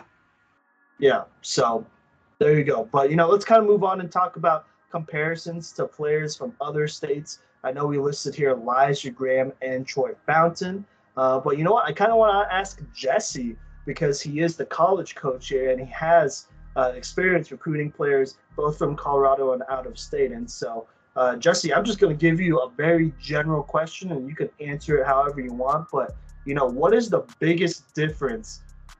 What is the biggest difference between recruits that you're looking at in Colorado and out of state? Okay, yeah, there's a lot of different things. I'll touch on both coaching staffs in Colorado and in other states, and then also players as well.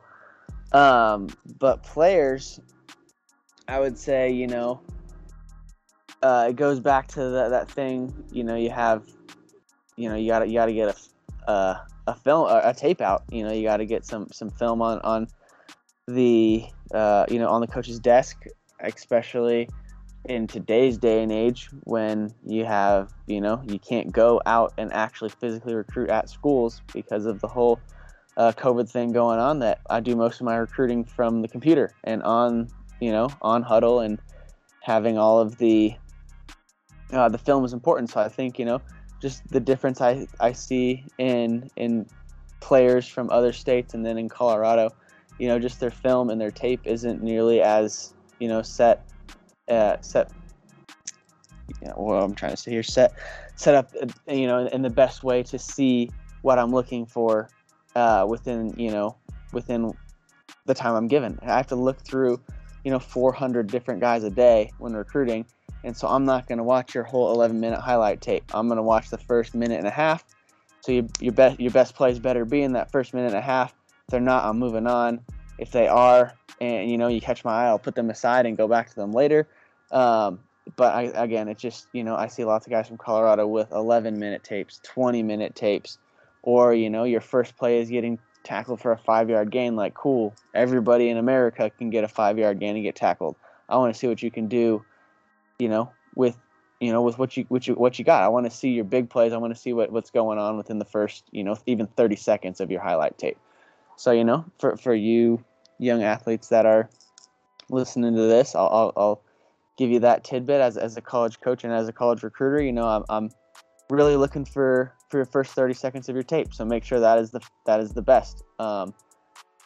Simple as that. And then coaching staff wise, I would say, I think we touched on, again, we talked a ton about coaches, but just the whole recruiting aspect, just the difference between Colorado and other places. Even Illinois is not a huge football state, but at least the coaches are active in what they're doing. And I would say out of, my year coaching, I've received one prospect list from a coach in Colorado, and it was Castle Rock High School. And it's because I reached out to him first.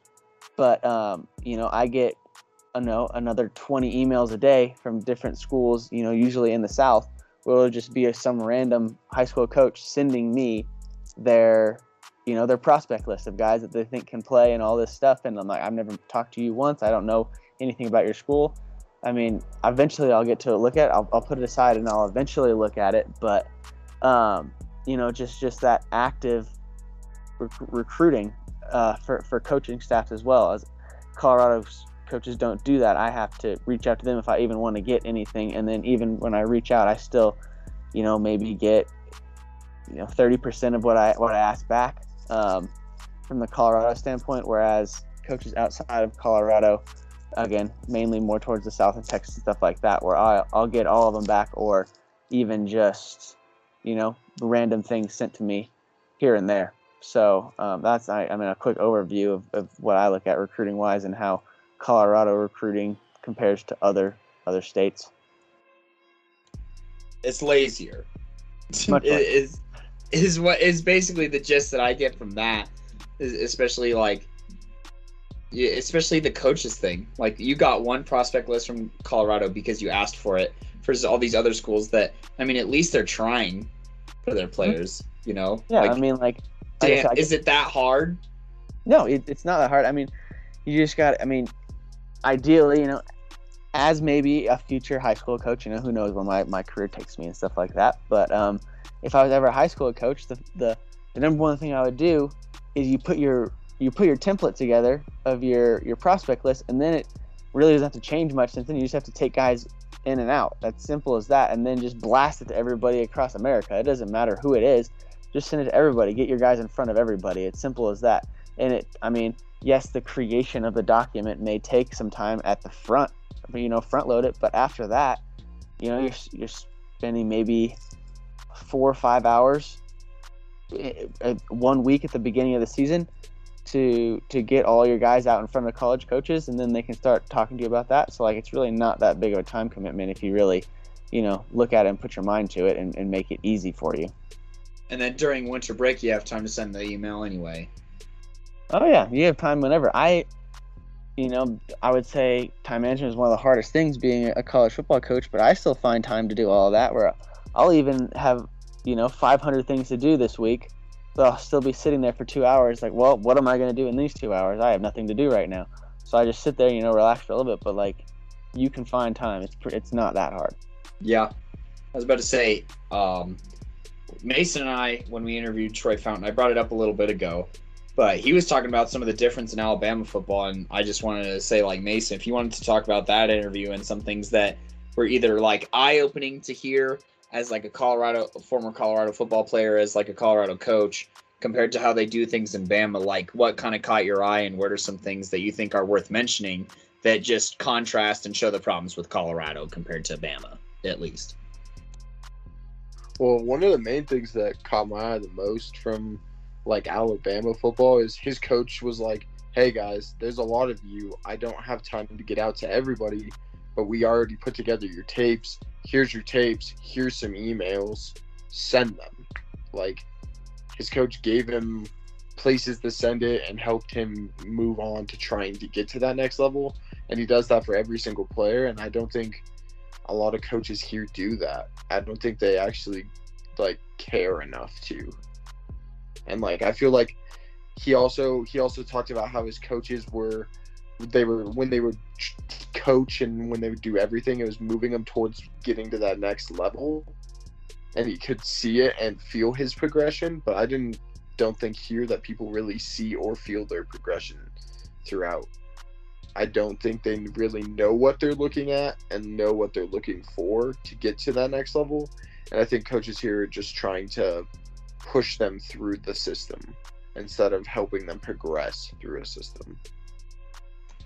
Man, that sounds like the education system. But anyways. Yes. Yes.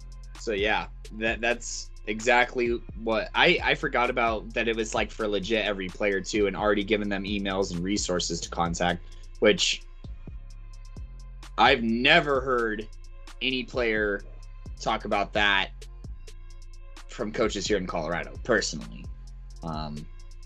other than maybe like a select few. But you know, those few, like, their film already did the talking for them, I feel like.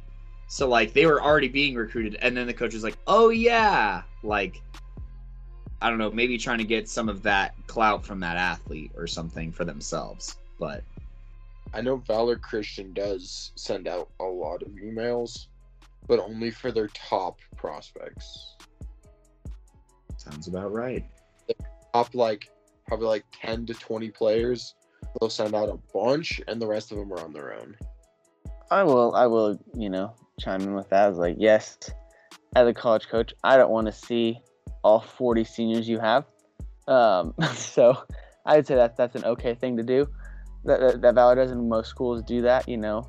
I want to see the guys that, I want to see the guys as a coach. I want to see the guys that you've built that relationship with. You know what they're going to be like. You know what they're going to do. And you know that they can play at the next level. So maybe that is 5 or 6 guys, you know, 10 guys in Valor's case, but maybe 15, you know. Valor's good. But so I think that's okay. And then, but I think, you know, you could, like they do in Alabama, I guess, help out those guys that maybe aren't that good, but maybe want to get a shot at playing and stuff like that. You can at least be there to help them if they need it. But I would say, just chiming in, I think that's okay that there's only 10 to 15 guys getting sent out. I think that's what it should be. But you should also have a contingency plan for those guys that aren't on that 15-page list or 15-guy list in order to help them get there as well, whether they do it or not. Yeah, I mean, absolutely agreed there. I'm kind of just going down this list here. So we did also put down Elijah Graham. Did he say this exactly? Nobody puts in the work or the time in his interview? I'm trying to remember. I'm pretty sure that's paraphrased, but he said that the grind ain't the same here as it is in Washington. Yeah.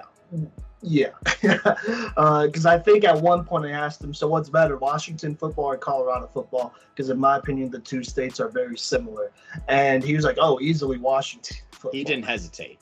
Yeah, and obviously he's from Federal Way, and, they're like a powerhouse over there, and he's biased because he is from Washington. But I mean, I don't know. I kind of agree. Like, I think about Washington and I'm like, oh, that's an upcoming football state for sure. Like, they got some dogs out there who are about that life and who do put in that grind. And you know what? I don't want to bash the players too much. I don't know for the rest of this episode, but I definitely have to agree there. Look, you can have all the coaching staff and resources in the world, but if you don't want to do it, I mean, what's the point, right? Like, really, what's the point? So and it's not like he came to a bad program here in Colorado. He went to Cherokee Trail. Yeah, but who has dudes? You know what I'm saying? Like, but yeah, he came over to a good program, so it's not like it. Like, I think it was a fair comparison, at least of like program prestige, from one state to the next. It's not like he went from Federal Way High School to like Doherty or something. No, for sure. But he did talk, and he was like, "Look, man, it's just different. Like, they don't put in the work, and the details is a big aspect." Because he mentioned multiple times how there were just stupid decisions made that costed him turnovers. That put this defense on separate pages, which I don't know why. But I told him I understand what he was saying because I definitely remember playing defense. And, I'd say from Plano to Doherty, talent-wise, it's roughly the same. Plano definitely has the edge because it's a powerhouse, or it was a former powerhouse. But, I remember there were multiple times in practice where there were just stupid mistakes. And it just felt like the athletes just didn't understand what was going on, even though they were told every single time. And it was just a frustrating thing. And so that's something Elijah Graham kind of brought up there. It's just different here. And that's why he wasn't allowed to do everything he could, because he did play safety. And, as a safety, you do kind of rely on your corners and linebackers at least being competent and doing the right thing. And, not running into you and costing you interceptions because they accidentally laid you out because they're playing the wrong zone or playing the wrong coverage. So there you go. But you know what? Let's kind of keep this thing going here. So we're talking about, I guess, talent from other states, right? Let's talk about national exposure. So Colorado doesn't do really anything to, give, and I'm talking as a state, to give their players as much national exposure as possible. Obviously, you got the Texases, the private schools of California, the Bishop Gormans of Nevada. You have the East Coast, that you got Jersey, Florida, all of them. They do, in my opinion, a very good job year by year scheduling out-of-state games. And I understand that's partially a financial thing, which we will talk about here next. But just in general, there are ballers in Colorado, and they're not advertised, just straight up. They go to camps, they go to personal trainers here in Colorado who are supposedly supposed to help them out and, get their name out there. But really, I'm just going to be honest, we probably do a better job of exposing Colorado talent and giving them exposure than a lot of coaching staffs and, personal trainers here in Colorado, I'll even say, just by looking at our TikToks, you could find multiple players from in-state and out-of-state that we've put on, and we tell you why they are good or why they are not good yet, episode by episode. We put in the details too. So and plus we have scouting reports, so we have receipts too upon receipts, and so we put on these players, in my opinion, a bit better than some of these high schools and camps in Colorado who kind of come off as a little cash grabby when it comes to, national exposure. So, this is just going to be a straight yes or no question, or agree or disagree question. Do you agree or disagree, boys? Well, what do you think about my take there? I think it's pretty good. I think the thing I'll touch on just national exposure wise is I think the camps are big things to look at when you talk about national exposure, because in the summertime is when you have your quote unquote college camp season, and you go into different places everywhere. But and usually I get to see where these camps are and what other schools are attending. So for an example, we went to a camp this year in Indianapolis, Indiana. And so obviously the local schools for Indianapolis were there, but you also had people there like Miami, Ohio, even a guy the Air Force coaches were there in Indianapolis. So you had guys from Kansas, Missouri, everywhere in the surrounding area of Indianapolis, and then as far as I do believe we had coaches from Georgia and South Carolina as well. They're at this mega camp. So I think, there are places in the Midwest and the South that are putting on these camps and giving national exposure to these kids, whereas in Colorado that doesn't happen. I'm sure the University of Colorado has a camp. I'm sure the University of Colorado State has a camp, but they just, even those big time, state funded flagship schools don't broadcast enough where I didn't even get to see anything. And I follow a lot of guys that you guys talk to and put on the podcast and stuff like that on Twitter, and I didn't see anything about that. I mean, I obviously know a few of them that went to the camps, but for the amount of people that I follow on Twitter, I see so much more from places, like I said, in the Midwest, in the South, that are going to all these camps with all these people coming and everything like that, and the national exposure is much bigger than it is in Colorado. I haven't seen anybody even just put out there's a camp in Colorado, and none of these guys can find it. Nothing can happen. None of the coaches can find it, and nothing like that. So I think the camp thing is a big thing. I would say yes. I know we talked about out-of-state games, and I played 2 out-of-state games. We played one in Florida in high school as a high school player, and I played one in California. We won both of them, so I mean that was good. But I think you need to have I would like to see something of like a in other sports besides football, like you have your softball and baseball, they have regionals. I'd like to see some sort of regional thing where you play your teams. Let's say we're in Colorado, your state champions from Colorado will then state champions runner-up will then go and play a quick tournament. It doesn't have to be more than 2 or 3 games with the surrounding area. So if you're in Colorado, you go play teams in Wyoming, Kansas, Nebraska, Oklahoma. You can even reach into Texas, New Mexico, Utah, Nevada, and stuff like that. You could have a regional that would give some more national exposure for these players, and then you have your different regions of the United States, and they can then more coaches can get to more games from different states around the world. It'd be easier to get there. This dude really said every state around Colorado except for Arizona. Arizona's a little ways out, but but no, I'm just playing with you. But yeah, that's not even that doesn't even feel like a really hard thing to set up, honestly. Yeah, I'd say the only thing that I see, I guess, from the inside looking out here for Colorado as far as national exposure goes is Team Full Gorilla, which is a 7-on-7 squad. Football. So if that's really the best we can do, then we have to do better. Simon, wouldn't you agree that, or is there anything else you could think of, Simon, that's nationally exposing other than Team Full Gorilla? Because I can't off the top of my head right now. No, and shout out to Team Full Gorilla. First off, because they've supported this podcast for a really long time, and they always retweet our stuff, and they some real ones over there. You know, they're some good people for sure. They do a lot, in my opinion, actually, to help out players and get them exposed, because they do go to colleges, you know, attending like tours and camps and that type of stuff, right? And I think that's always a really cool thing as a youngin, to be able to see that and to be able to visualize that after you visit those places. And so I love seeing that. And then obviously they're competing against some of the best talent in the nation. You know, they went to the Mecca out in Nevada with all those big mountain. I don't think they're mountains; they're like plateaus or whatever.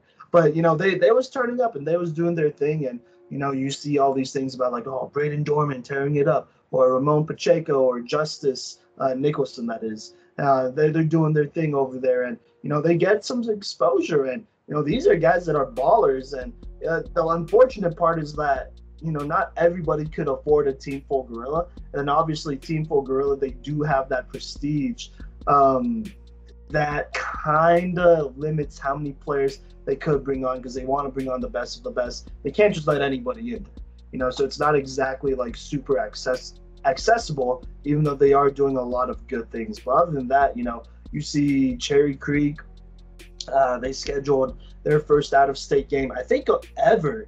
I want to say that's maybe what the social media post said. I could be wrong though. Against one of these Arizona teams, it's either Chaparral or Chandler. Both of them are good schools. They always have a great quarterback, and so either way, that Cherry team defense will be tested come this fall. And I believe they're going to Arizona to open against them, and so that's great. I love seeing that. But other than that, you really don't see many Colorado teams playing out-of-state teams, and I think this is probably the biggest key here, but they're not playing teams out of state that are respected, in my opinion. They're not playing teams that like, oh yeah, they're a bunch of dogs, but they're a bunch of contenders. They're playing teams like a lot of Colorado teams, if they do go out of state, it's either for scrimmage or they're playing, you know, some teams that just, you know, they might make the playoffs, or they could be trashed this year. It's, you know, it's very choosy there, and that's not to say every out-of-state game is like that, but at least how I see it, that's kind of how it comes off to me. So, yeah. Let me just add something to the, you know, the teams, you know, that go out and from Colorado get the national exposure, stuff like that. I think they do that, yes, and they do that well. But I think from what I've seen, Colorado needs to do a better job of hosting things, bringing people in. It's, you know, I know we're going to talk about it in the financial stuff, but like, it's way cheaper to have all the people come to you than to send your people out. You know, then you don't have to pay for travel or anything like that. And I know we'll talk about financial stuff, but Colorado needs to do a better job of hosting and bringing people in. You know, we went to a camp this summer in Minnesota, or not Minnesota, sorry, in Missouri, and a guy from Colorado shouldn't have to travel from Colorado to St. Louis, Missouri to get exposure. He shouldn't have to do that. Colorado should do it, you know, hosting some camps or doing some things where, you know, the CHSAA has a governing body that could do this, host something where, you know, you bring in coaches and then you don't have to worry about sending people out. You can just bring everyone to you. Excellent. Very good idea there. And you know what? Let's go ahead and talk about finances if we don't have a lot to talk about national exposure, because I feel like those two really go hand in hand here. So, you know, let's talk about that. How come Colorado doesn't have more of those games where they are, you know, hosting multiple teams from out of state? Because here's the deal. Colorado is actually a beautiful state, you know. I could already see it now. Run the Rockies tournament, you know, easy.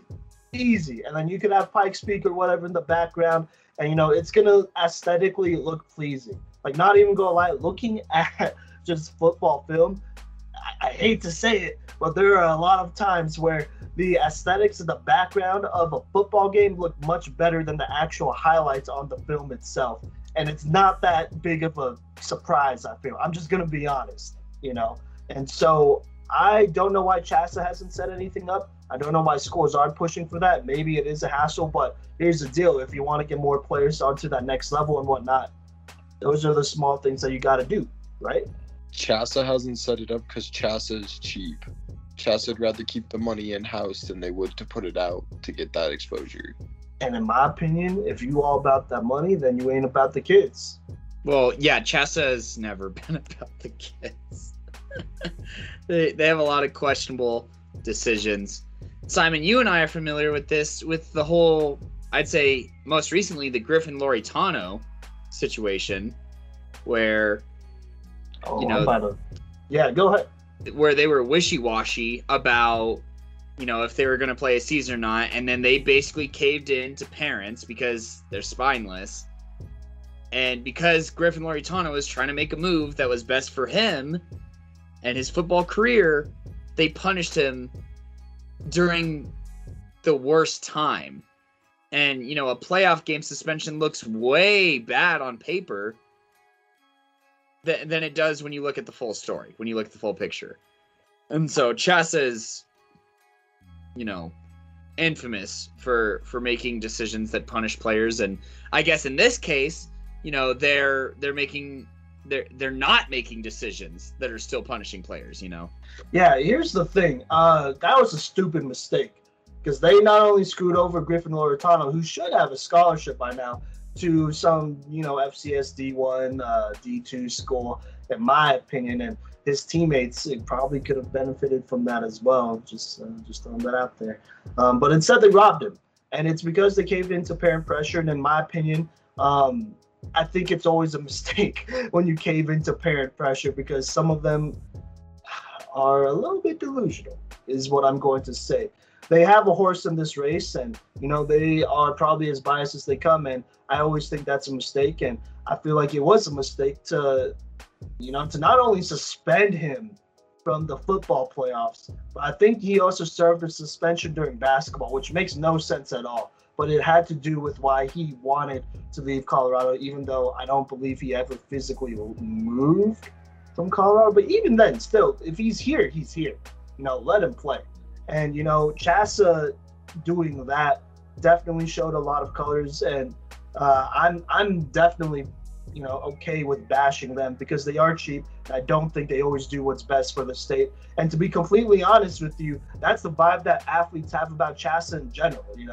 All of us, I believe, are former players who, played in Colorado and probably had some sort of interaction with Chassa, whether it's minimal or a lot. And I'm just going to be honest, we're on TikTok. And by the way, we do have, I want to say 1,700 followers now. So thank you for that. Thank you to all of our fans. But we do follow a couple Colorado high school sports pages. And, oh my gosh, the number of times they bash Chassa and every single decision they make, because it seems like every single decision they make is wrong, comes up a lot. There are a lot of athletes who don't think Chassa ever, okay, I wouldn't say ever, but there are a lot of athletes that think Chassa's incompetent. They think they do a lot of things that don't make any sense. They think they try to, I don't know, they have all this power that, really doesn't make the game of the games that they are competing in better. And, that's a very wide opinion that a lot of athletes have. And that's something that I've personally seen on our side of TikTok a lot. Just a lot of bashing on Chassa. So it's not like we're alone on this at all. So just throwing that out there. But let's talk more about financial stuff.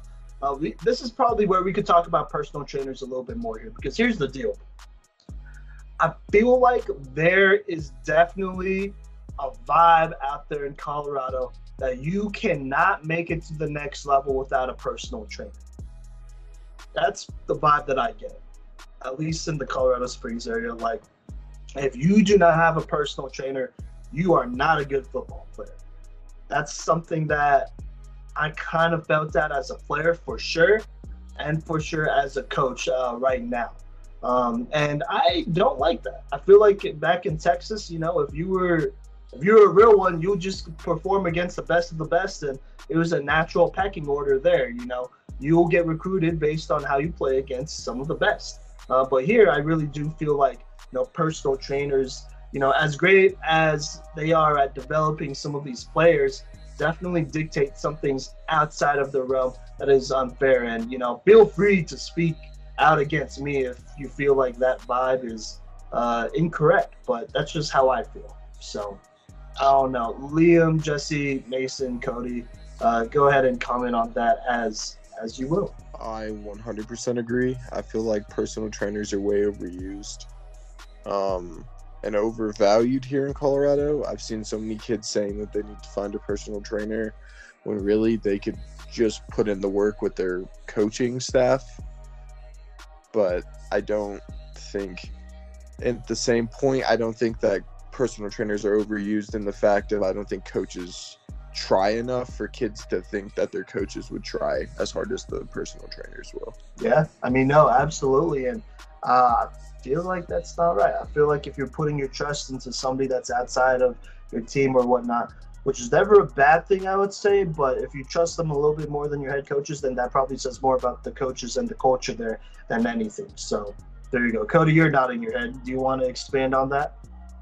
I mean, we heard it first from Wilson Clark about basically everything that he learned about reading defenses and, how coverages are going to affect blitz packages and how, you can see stunts before the play and whatnot. He learned that from McChesney over at 6-0 and not at Ralston.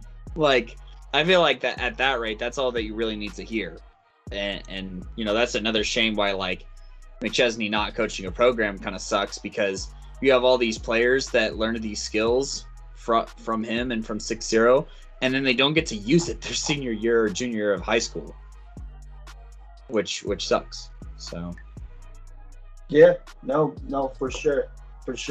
And I also kind of think having, I guess, this is probably one of the most toxic parts of Colorado football culture, in my opinion. But having that disparity where as a young athlete, you are stuck in the mindset that, you can't be a better football player without a personal trainer. That's really dangerous, because then you're getting to a point where it's like, okay, so, without a couple $1,000s to spare per month, or, a couple hundred, whatever, I don't care. Without that money, I am not a good player. That hurts the confidence of players. That hurts their mindset for sure, because then they start limiting themselves. And it's very telling when we ask players outside of the state of Colorado what resources they use versus players in the state of Colorado, because it's always, and this is cool, like we appreciate it, like, oh, like shout out to Team Full Gorilla, shout out to 6-0, shout out to Tim Jenkins. Whereas, you could check out this Darian Diaz interview I did, I want to say a couple of weeks ago, whenever this episode drops. Darian, he's a freshman, and he was talking about, I watched the QB school. Zach Schaumler, he breaks down a lot of film. I talk to players who have played on that level and beyond. That's something that you almost never see players that we interview here in Colorado say, like, oh yeah, I talked to a player and he's telling me what's up and he's mentoring me and whatnot, giving back to the football community. And so to me, it's definitely concerning when we ask about resources that they use, and it's always 6-0, Tim Jenkins. It's the same personal trainers that come up all the time. And, they come up because, they dominate the market that is Colorado football, for better or worse. Am I wrong, or am I right? Well, you're wrong for saying for better. What do you mean by that? No, I'm just messing. But, like, I think it's an overall negative impact on Colorado football culture. I think it's for worse overall. And the few students that it does impact positively, it doesn't help in the real long run. You know what I mean? Like maybe they're getting college looks, but they're not going to college and then like just truly balling out unless they had some other influence, like their father's Ed Mack or something. It's that It's that whole argument of competition breeds innovation, but then at some point when you're at the top, there's no competitors anyway, so why innovate? That's what it feels like, at least here in Colorado. But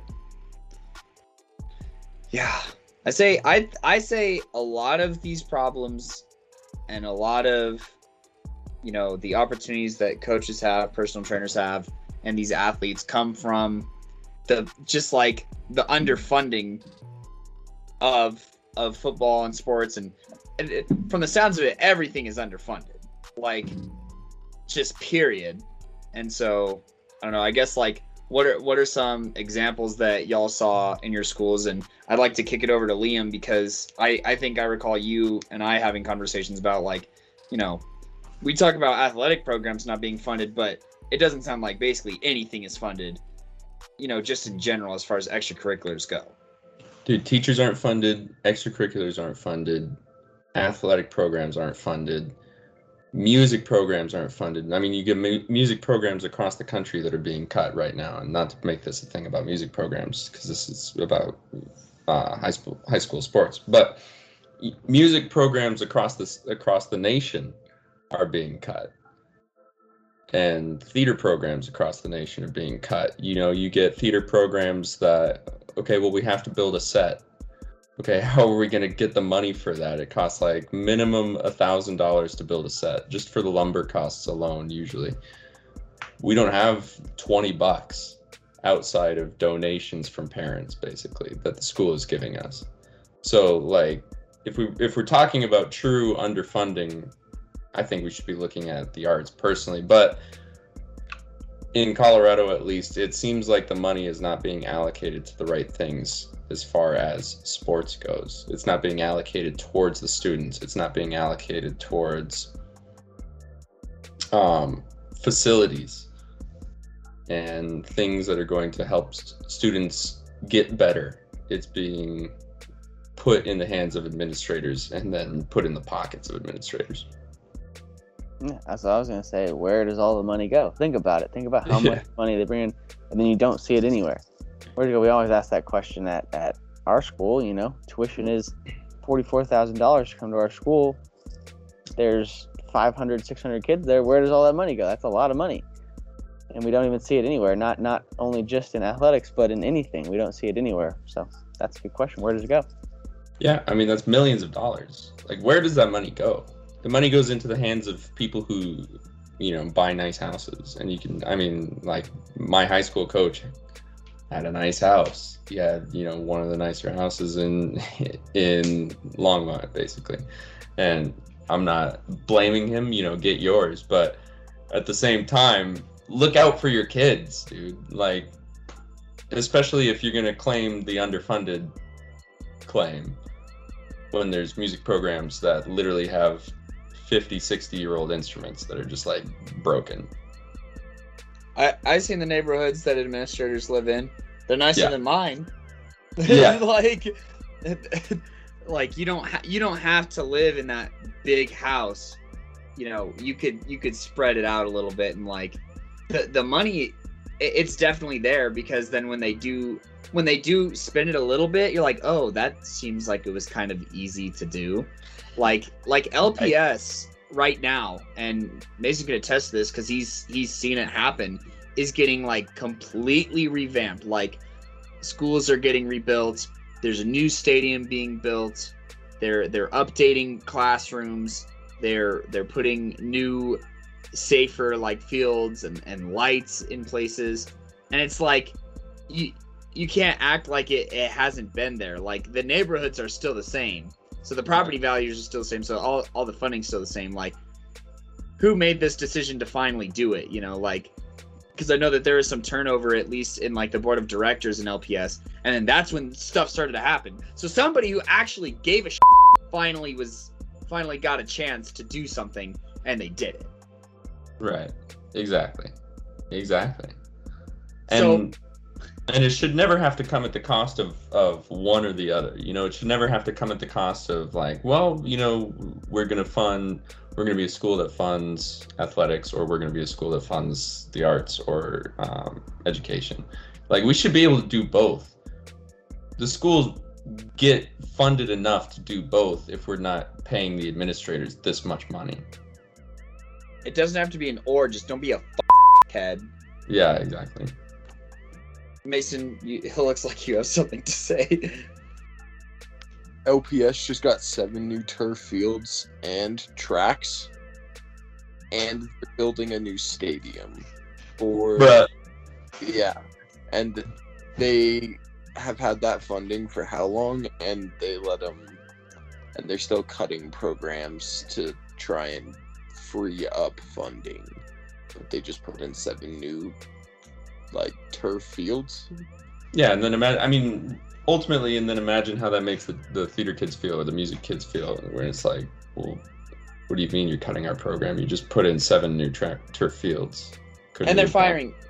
Couldn't we have done teachers, 5? too. Yeah, couldn't we have done 5 new fields? And then like kept my teacher, kept my theater teacher, or something. It doesn't have to be an or, but it becomes like this competition between programs, which should never have to be a competition. It becomes cutthroat, and then Coach V can't eat at night, bro.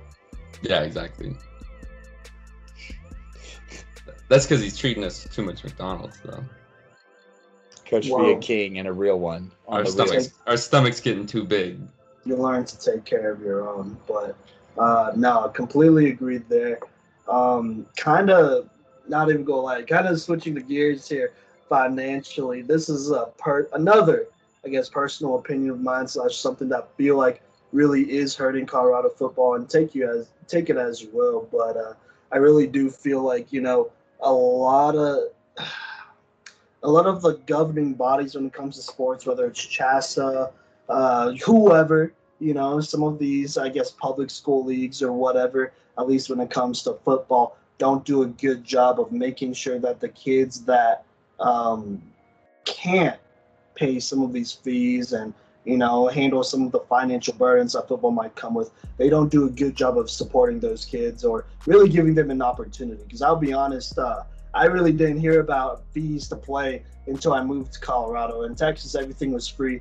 We had our own equipment like pads, jerseys, even cleats, helmets and all that. Now, they weren't great because they're like public school equipment, but it's something, and it gives kids those opportunities to play that, just don't have that financial opportunity or that financial advantage to do so. And, you can't blame a kid for that. Really, sometimes you can't even blame the parents for that or their living situation. But I really do feel like, honest to God, if I moved to Colorado in middle school, there was no way that I was going to be able to play football at all, because that would mean I'd have to buy my own equipment and all that on top of paying fees and then traveling. And like in Texas, we had buses for every game we had, whether it was home or away, so we were all accounted for, along with all of our equipment and whatnot. And, we weren't like a Title IX school or anything like that. We were a normal public school.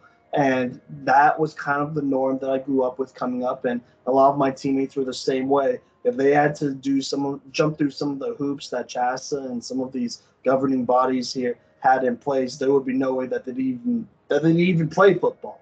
Having to buy their own pads, having to pay stupid fees for what? For what? Just play football. Play sports and all this stuff. And I think, in my opinion, that is something that's very wrong with Colorado football. It's not an accessible sport to everyone. Let's keep it 100. It's not. It discriminates against people of the lower class and the lower middle class, and that's what it is. And they kind of don't care. Like I don't know. I was on free and reduced lunch, and I definitely didn't have any fees reduced or taken away. And you could blame the coaching staff for that and whatnot, but as a coach, I feel like that's your responsibility to take care of your players and, find ways to get talent on the field, however possible. And so, I don't know. Cody, Liam, Mason, Jesse, do you think that's an accurate statement, what I just said, that they don't provide those opportunities for everyone to play this game of football? 100%. And let me tell you about something that happened in Silver Creek. We had multiple kids who were on free and reduced lunch, and every other year we had a class choir trip. We would go across the country. We'd go either to New York or we'd go to California, and we'd go to Disneyland, right? Awesome experience for the choir, for choir kids. And kids on free and reduced lunch got to go to the choir teacher and say, hey, I need help. And you know what the choir teacher did? The choir teacher pitched in for their trip because the choir teacher cared, and the choir teacher loved that student. And you think like coaches who get paid more can't do that? That's or true. Administrators can't shell out, $2,000 for more equipment for the kids with free and reduced lunch? Yeah, no, that's true. This is another thing that I'll always appreciate, both as a player, coach, person, just in general. But I remember when my dad was here in Colorado, and I was kind of, I wouldn't say on my own, but it was just me and my family there in Texas. We were spread pretty thin financially. I'm just gonna be honest. And there are some off-season camps at the high school that were going to be great and whatnot that would have helped me stay in shape and get better and learn some plays and obviously get used to the high school grind that is Texas off-season workouts, right? And I couldn't afford it because, to be completely honest, it was like a 6 or 8 week program that was a couple $100s, and I vividly remember me and my boys, because it wasn't just like a personal me problem. It was like me, our starting quarter, basically our whole backfield, half of our line, really the majority of the team. So about 30 of us went to coach. Like, we hopped into his office and we're like, hey, we know you want us to go to the school. There's the alignment thing and all that, but there ain't no way that we could afford this. Come on, coach. It's a couple $100s. Like, you know what it's like to struggle for all that, because we did have a coach who came from a similar background as us. And he was like, all right, no worries, I got you. And I do not know how he got it done. What I figured out, or what I'm just going to assume, is that he had some boosters help us out, fund some scholarships, do some of these camps and whatnot. But he found a way to get us there. And not only did he find a way to get us there, but he also bought us workout clothes as well, with our school name and whatnot, so that we had something to wear when we went over there that wasn't like, some off-brand, like, and one type of deal. Well, everyone else was rocking Nike and Adidas at these camps, which they were, because, we were on the tougher side of town when it came to the feeder school that we were going to. And, I always appreciate that, because not only did that camp teach me how to bench, teach me how to run with a parachute, teach me how to properly run a 40-yard dash, teach me proper, like, football plays and stuff like that, but it did give me opportunities to work with guys like a Rex Burkhead for free, basically, who came to these camps and, worked with us because he wanted to give back to the community. Guys like a Rex Burkhead, Blaylock, all them boys who did go through this program and were, given some of these same things that we were. And so for me, that's a core memory that I'll always remember. But that's definitely something that I can't imagine ever happening in Colorado. And, I get it. It's not a charity thing, sports and all that. But, if you care enough, you find a way to get it done. Plain and simple. And if you don't, then obviously you don't care enough. Yeah, I was about to say, for football, right? Everyone does those, like, fundraiser things. But it's like, okay, what am I selling 25 of these coupon books for at like $30 a pop? Where is that money going where I still have to pay for, like, like a fee, like $180 fee for football, and then like a $360 or $70 like deposit on equipment? Like, I mowed like a lawn or neighbor's lawns like every year from like basically the end of March to like October since like 8th grade. And I basically had to use all of that money to pay for the CSU Pueblo camp my junior and senior year myself, and then pay for football my junior and senior year myself. And it's like, obviously it worked out, but that sucks. I'd much rather have that money saved up for, I don't know, college that I'm now like eternally in debt for. Like, there's other things to spend money on that, I just wish that like I didn't have to do that. Like, that sucks. It's really annoying. So yeah. That's my 2 cents on it. No, for sure. But that's the name of the game, And coaches, they're gonna be like, oh, I don't understand why you can't make it to this $500 camp that I'm putting on for 4 weeks. $500 a head, and they're going to be like, oh, that affects your playing time. And I see that a lot in Colorado, and that pisses me off, because it's like, coach, let's be real. Your best players ain't coming from the suburbs. And if they are, you ain't that guy. And neither is your team. It's just straight up. If your best player is coming from the suburbs, unless that's the predominant area, that's kind of a problem. And I'm not going to get into all that stuff, all that political stuff. Shout out to Coach ASQ, who kind of brought that up. on Twitter a couple of weeks ago, I want to say. But, I'm just saying, you got to do better to provide opportunities for all players to play football, because I don't know if you have the best of the best exactly playing this sport. I'm just going to be completely honest with you. The best of the best might be somewhere else doing something else. So Colorado is missing out on a lot of talent and a lot of potential by not being more inclusive. Oh, for sure. So and that's in high school, and that's even at the middle school and youth levels, I believe. So I remember talking to Simon about this when he first moved in. Moved like here to Colorado and talking about football. He was confused that Arapahoe High School didn't have an Arapahoe middle school team that was kind of like a feeder. Like only a few select programs really have that in Colorado, and that kind of also plays into the opportunities and where's the money coming from and whatnot like that. I don't know if anybody wants to really touch on the middle school thing, but after this, I definitely want to begin to try and fix what we're looking at in the future here with Colorado. But does anyone want to kind of touch on the middle school opportunities and the youth programs that just are non-existent here? Well, not non-existent. I shouldn't say that, because you have like Jeffco and Arapahoe Youth League and stuff like that. But what that lack of, once again, accessibility kind of is and what it means. Jesse, it's been a while. Did you want to comment on that first?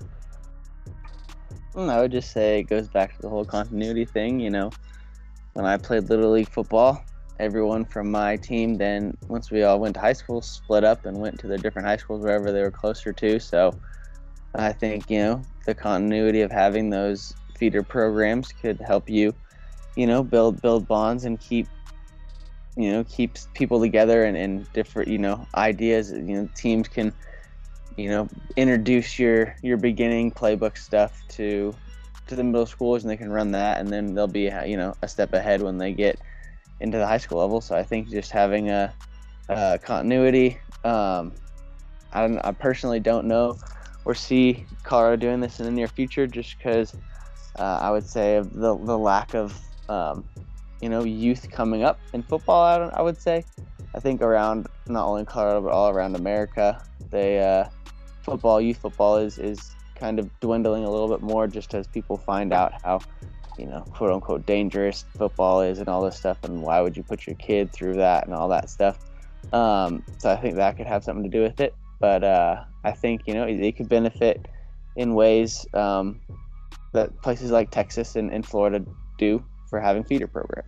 Yeah, no, fair enough. And I think it definitely goes a long way having the same kind of playbook on the come up, because then that allows you to have more complicated plays and concepts that you can install down the line. As much prep intellectually as you can get as possible is never a bad thing, I would say. It's always good to have that continuity, like you said, Jesse, and I think that's mostly on some of these school systems here, because you have that whole choice thing. You could choice it to different schools, and I always thought that was stupid. Like, it didn't make sense to me and whatnot. That's my personal opinion on that. Because back in Texas, we have actual districts, and unless you live, unless you're willing to pay a couple $100s to move your kids into another school, and then they also lose a whole year of eligibility. Doesn't matter what they do or what reason, they just lose a year of eligibility. Then you don't move your kid to another district. I remember specifically, coaches talking to us about how important it was for all of us to be on the same page, from elementary to middle school to high school, senior high school, all of that as well. There was none of this you could go to school in Plano and then go to middle school in Allen and then transfer over to Dallas and then, and then just get away with it, because I feel like Chassa kind of lets that slide a lot. And, you can make an argument that Texas lets that slide a lot, but I think just having very loose districting and allowing kids to choice into different schools kind of hurts, some athletes, because it hurts that continuity. And, you could get into the whole is transferring a good thing or a bad thing. But in my opinion, that kind of structure is not conducive to a good football setup. And it really does hurt, not farm programs, feeder programs going on to that next level. I know Dakota Ridge is trying to establish their thing, and they're actually doing a very good job out there. They have some very good feeder programs set up, and I think that's going to be something to look at when they eventually win a couple of state championships here, because that's what I'm going to predict. And, Cherry Creek, I know, has a pretty solid feeder program as well, or at least they have a middle school going up. So yeah. Yeah. So we've addressed a lot of issues on this episode, right? We've pointed out there's incompetent coaching, there's complacency in coaching athletes and even the ADs, as well as CHSAA. There's incompetency plaguing Colorado sports. There's inaccessibility. There's a lack of national exposure. The list goes on. We don't take it as serious as other states, right? We have all of these issues. We've laid them all out. So now the question is, because, anybody can point out the issues, what has to happen to solve the culture problem in Colorado football? Mason, it's been a while since we heard from you. Would you like to take a crack at solving the problem with Colorado football first? I think it needs to start at the youngest level, and they need to change the mentality of how these kids are playing. And they got to start implementing a little bit tougher schemes and kind of holding them more accountable.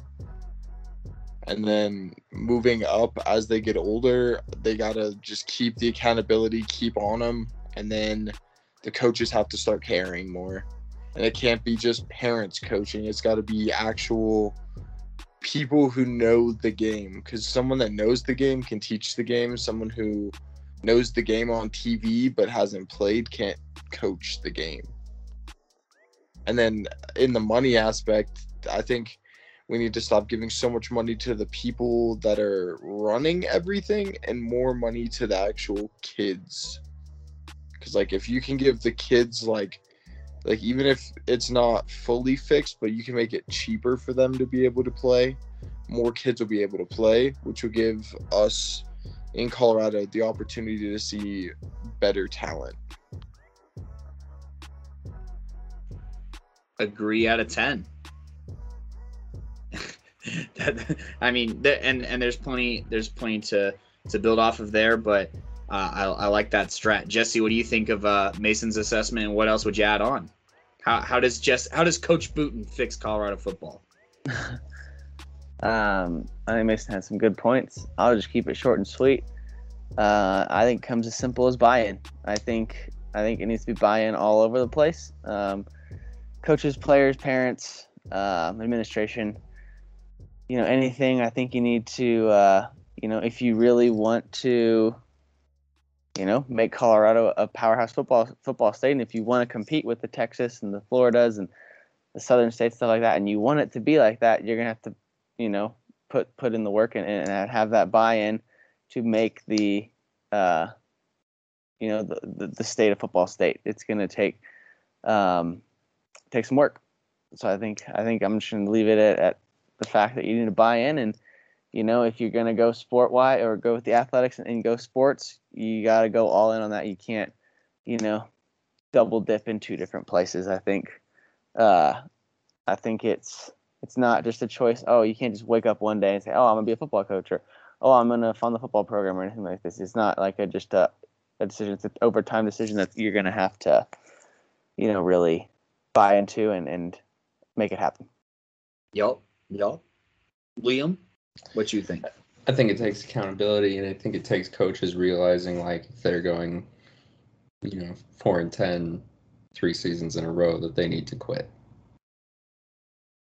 And they need to let a school get somebody else in there. And there needs to be a turnover of faculty, honestly. And you start to need to import faculty from states that actually know what they're doing for a while, and then you can start to make your own Colorado culture for football that's legit. But it doesn't start with your own people if your own people don't care enough. Yeah, I see that. And that's why, I obviously agree with everything y'all have said between, accountability, building that base, with Liam, and then Jesse with the buy-in and the consistency, and Mason with changing the actual attitude of the kids and getting some coaches in there that know what the hell they're doing. And I think that, like, for me, I think that the biggest thing that Colorado could use, obviously in a lot of places, but especially in regards to our youth and even more so in football, is just a shot in the arm financially, where, I mean, it sucks that you have to incentivize those good coaches to come around to those programs.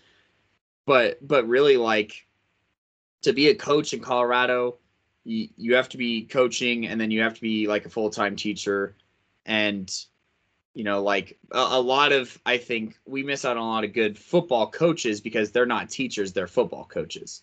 So just like opening that door for football players to coach football on the high school level, and then you have, you see these little kids watch these high schools succeed, and it's more than just like 5 high schools at a time, right? So then they get inspired, and then there's like an increased demand for good coaching at the middle school level, and so on and so forth. So I think that starts with a shot in the arm at the top, and it also takes, more importantly, these athletic directors and these administrators to care about the kids more than they care about themselves. And I think it's a top-down kind of thing, because I think we've seen what the bottom up kind of looks like with, just certain players trying to, just balling out and playing their best. But overall, the entire state of Colorado remains the same. And then after they leave, a lot of these schools, they end up kind of falling back into mediocrity after this one special player that pulled through. So I think it's a top-down thing where we just have to get quality in from the top down, and the players will follow suit. And, I want to obviously pass it off to Simon lastly, which kudos to Simon for bringing up this idea on this whole Colorado culture idea, or this whole episode, I should say, and mentioning that it needed to be addressed. And so, if you heard your name on this podcast, don't take it personally. Be a part of the solution, not the problem. It's not about you. This is about the future of Colorado athletes and just a future in general of Colorado youth. Because, I mean, we all know that sports and just extracurriculars in general enrich these young kids' lives. So go enrich instead of being a part of the problem. That's what I'll end on, and pass it off to Coach V here. Yeah, no, for sure. And definitely agree with all those solutions to making Colorado football better, fixing the culture, all that great stuff. For me, bottom line is, level of play has to be better, and that's a pretty loaded answer. I would say there's a lot of different things that go into that, but, how I'd break it down is that if you're a player and you're listening to this and you're as frustrated as we are, and you could already see the signs of a dysfunctional program and incompetent coach, here's the thing. You could still work on your game. That ain't give you no excuse to pout around and whatnot. Go on YouTube, go on TikTok, go on Instagram, go use social media, bruh. Don't be one of those guys that don't use social media and then don't do any research on how to get better at your craft. Use social media, get better there. Like I said, Darian Diaz, he does his homework, Do you do yours, so that whenever you eventually walk on to some school, no thanks to your high school coach, you'll be ready. Because if you're ready, then you'll ball out, and that helps out the culture, and that helps out the community and all that great stuff. If you are a coach or administration listening to this, if you are a coach listening to this and you are a dominant program, it pays off to beat teams in complicated ways. Running halfback dive and play action off of that ain't enough. You got to do a little bit more. And, you could talk sportsmanship and whatever. Fine, do it. But it definitely helps beating teams in multiple ways and in creative, complicated ways that will prepare your players for the next level, not just to win on this level, because anybody could win on the high school level, in my honest opinion. So you got to do better. If you're a program that's not good right now, figure it out. Find a way to beat these teams that are running whatever against you because they can, And then lastly, to the admin, I would say, make sure that you have the right football players out there. Make sure that you have opportunities that, you're providing for everyone, not just for your little buddies in your little neighborhoods and whatnot. Do what you need to do to get it figured out. Altogether, the level of play needs to be better. everyone has a job to do, and that's something that we take seriously as well as we are working to improve that. So, we're not innocent at it either. So there you go. But I believe that is it. Boys, thank you for staying up late. This is kind of a late podcast. We took a while to put this together, and just in general, it is like 1:18 a.m. as of right now. So I appreciate all of you taking the time out to talk about this subject. It is rare that we get all of us on at one time. I do not know when this will ever happen again, but it's been a pleasure. Yeah, huge shout out. We made it. We made it through this, through a couple of bathroom breaks, maybe a couple little naps and some droopy eyes. But here we are at the end of the episode, and hopefully this has the impact that we wanted to have. But yeah, we'll leave that right there. And so feel free to DM us whatever, because I'm sure we'll get a lot of lovely comments and stuff. We'll probably this is a 3-hour episode, so we're probably gonna have multiple TikToks that we make out of this episode, just so you know. But with that being said, speaking of TikTok and whatnot, make sure you follow us on all of our social medias. That's Facebook, Instagram, Twitter, TikTok as well. Go ahead and subscribe to our YouTube channel. We have some stuff on there as well. We'll continue to be posting more content. We talking Last Chance U, QB1, breakdowns, requests, rankings, and then if you want us to talk about more subjects like this, we'd love to do that as well. But yeah, so anyways, I am your co-host, Simon Villanos. I'm Mason Austin. I'm one of your other co-hosts, Cody Stoffer. I'm Coach Booten, or Jesse Booten, either way. And I was Liam Hughes. And we'll catch you later, and we're going to get some sleep. Thank you for rocking with us, and have a great rest of your day or night. Peace.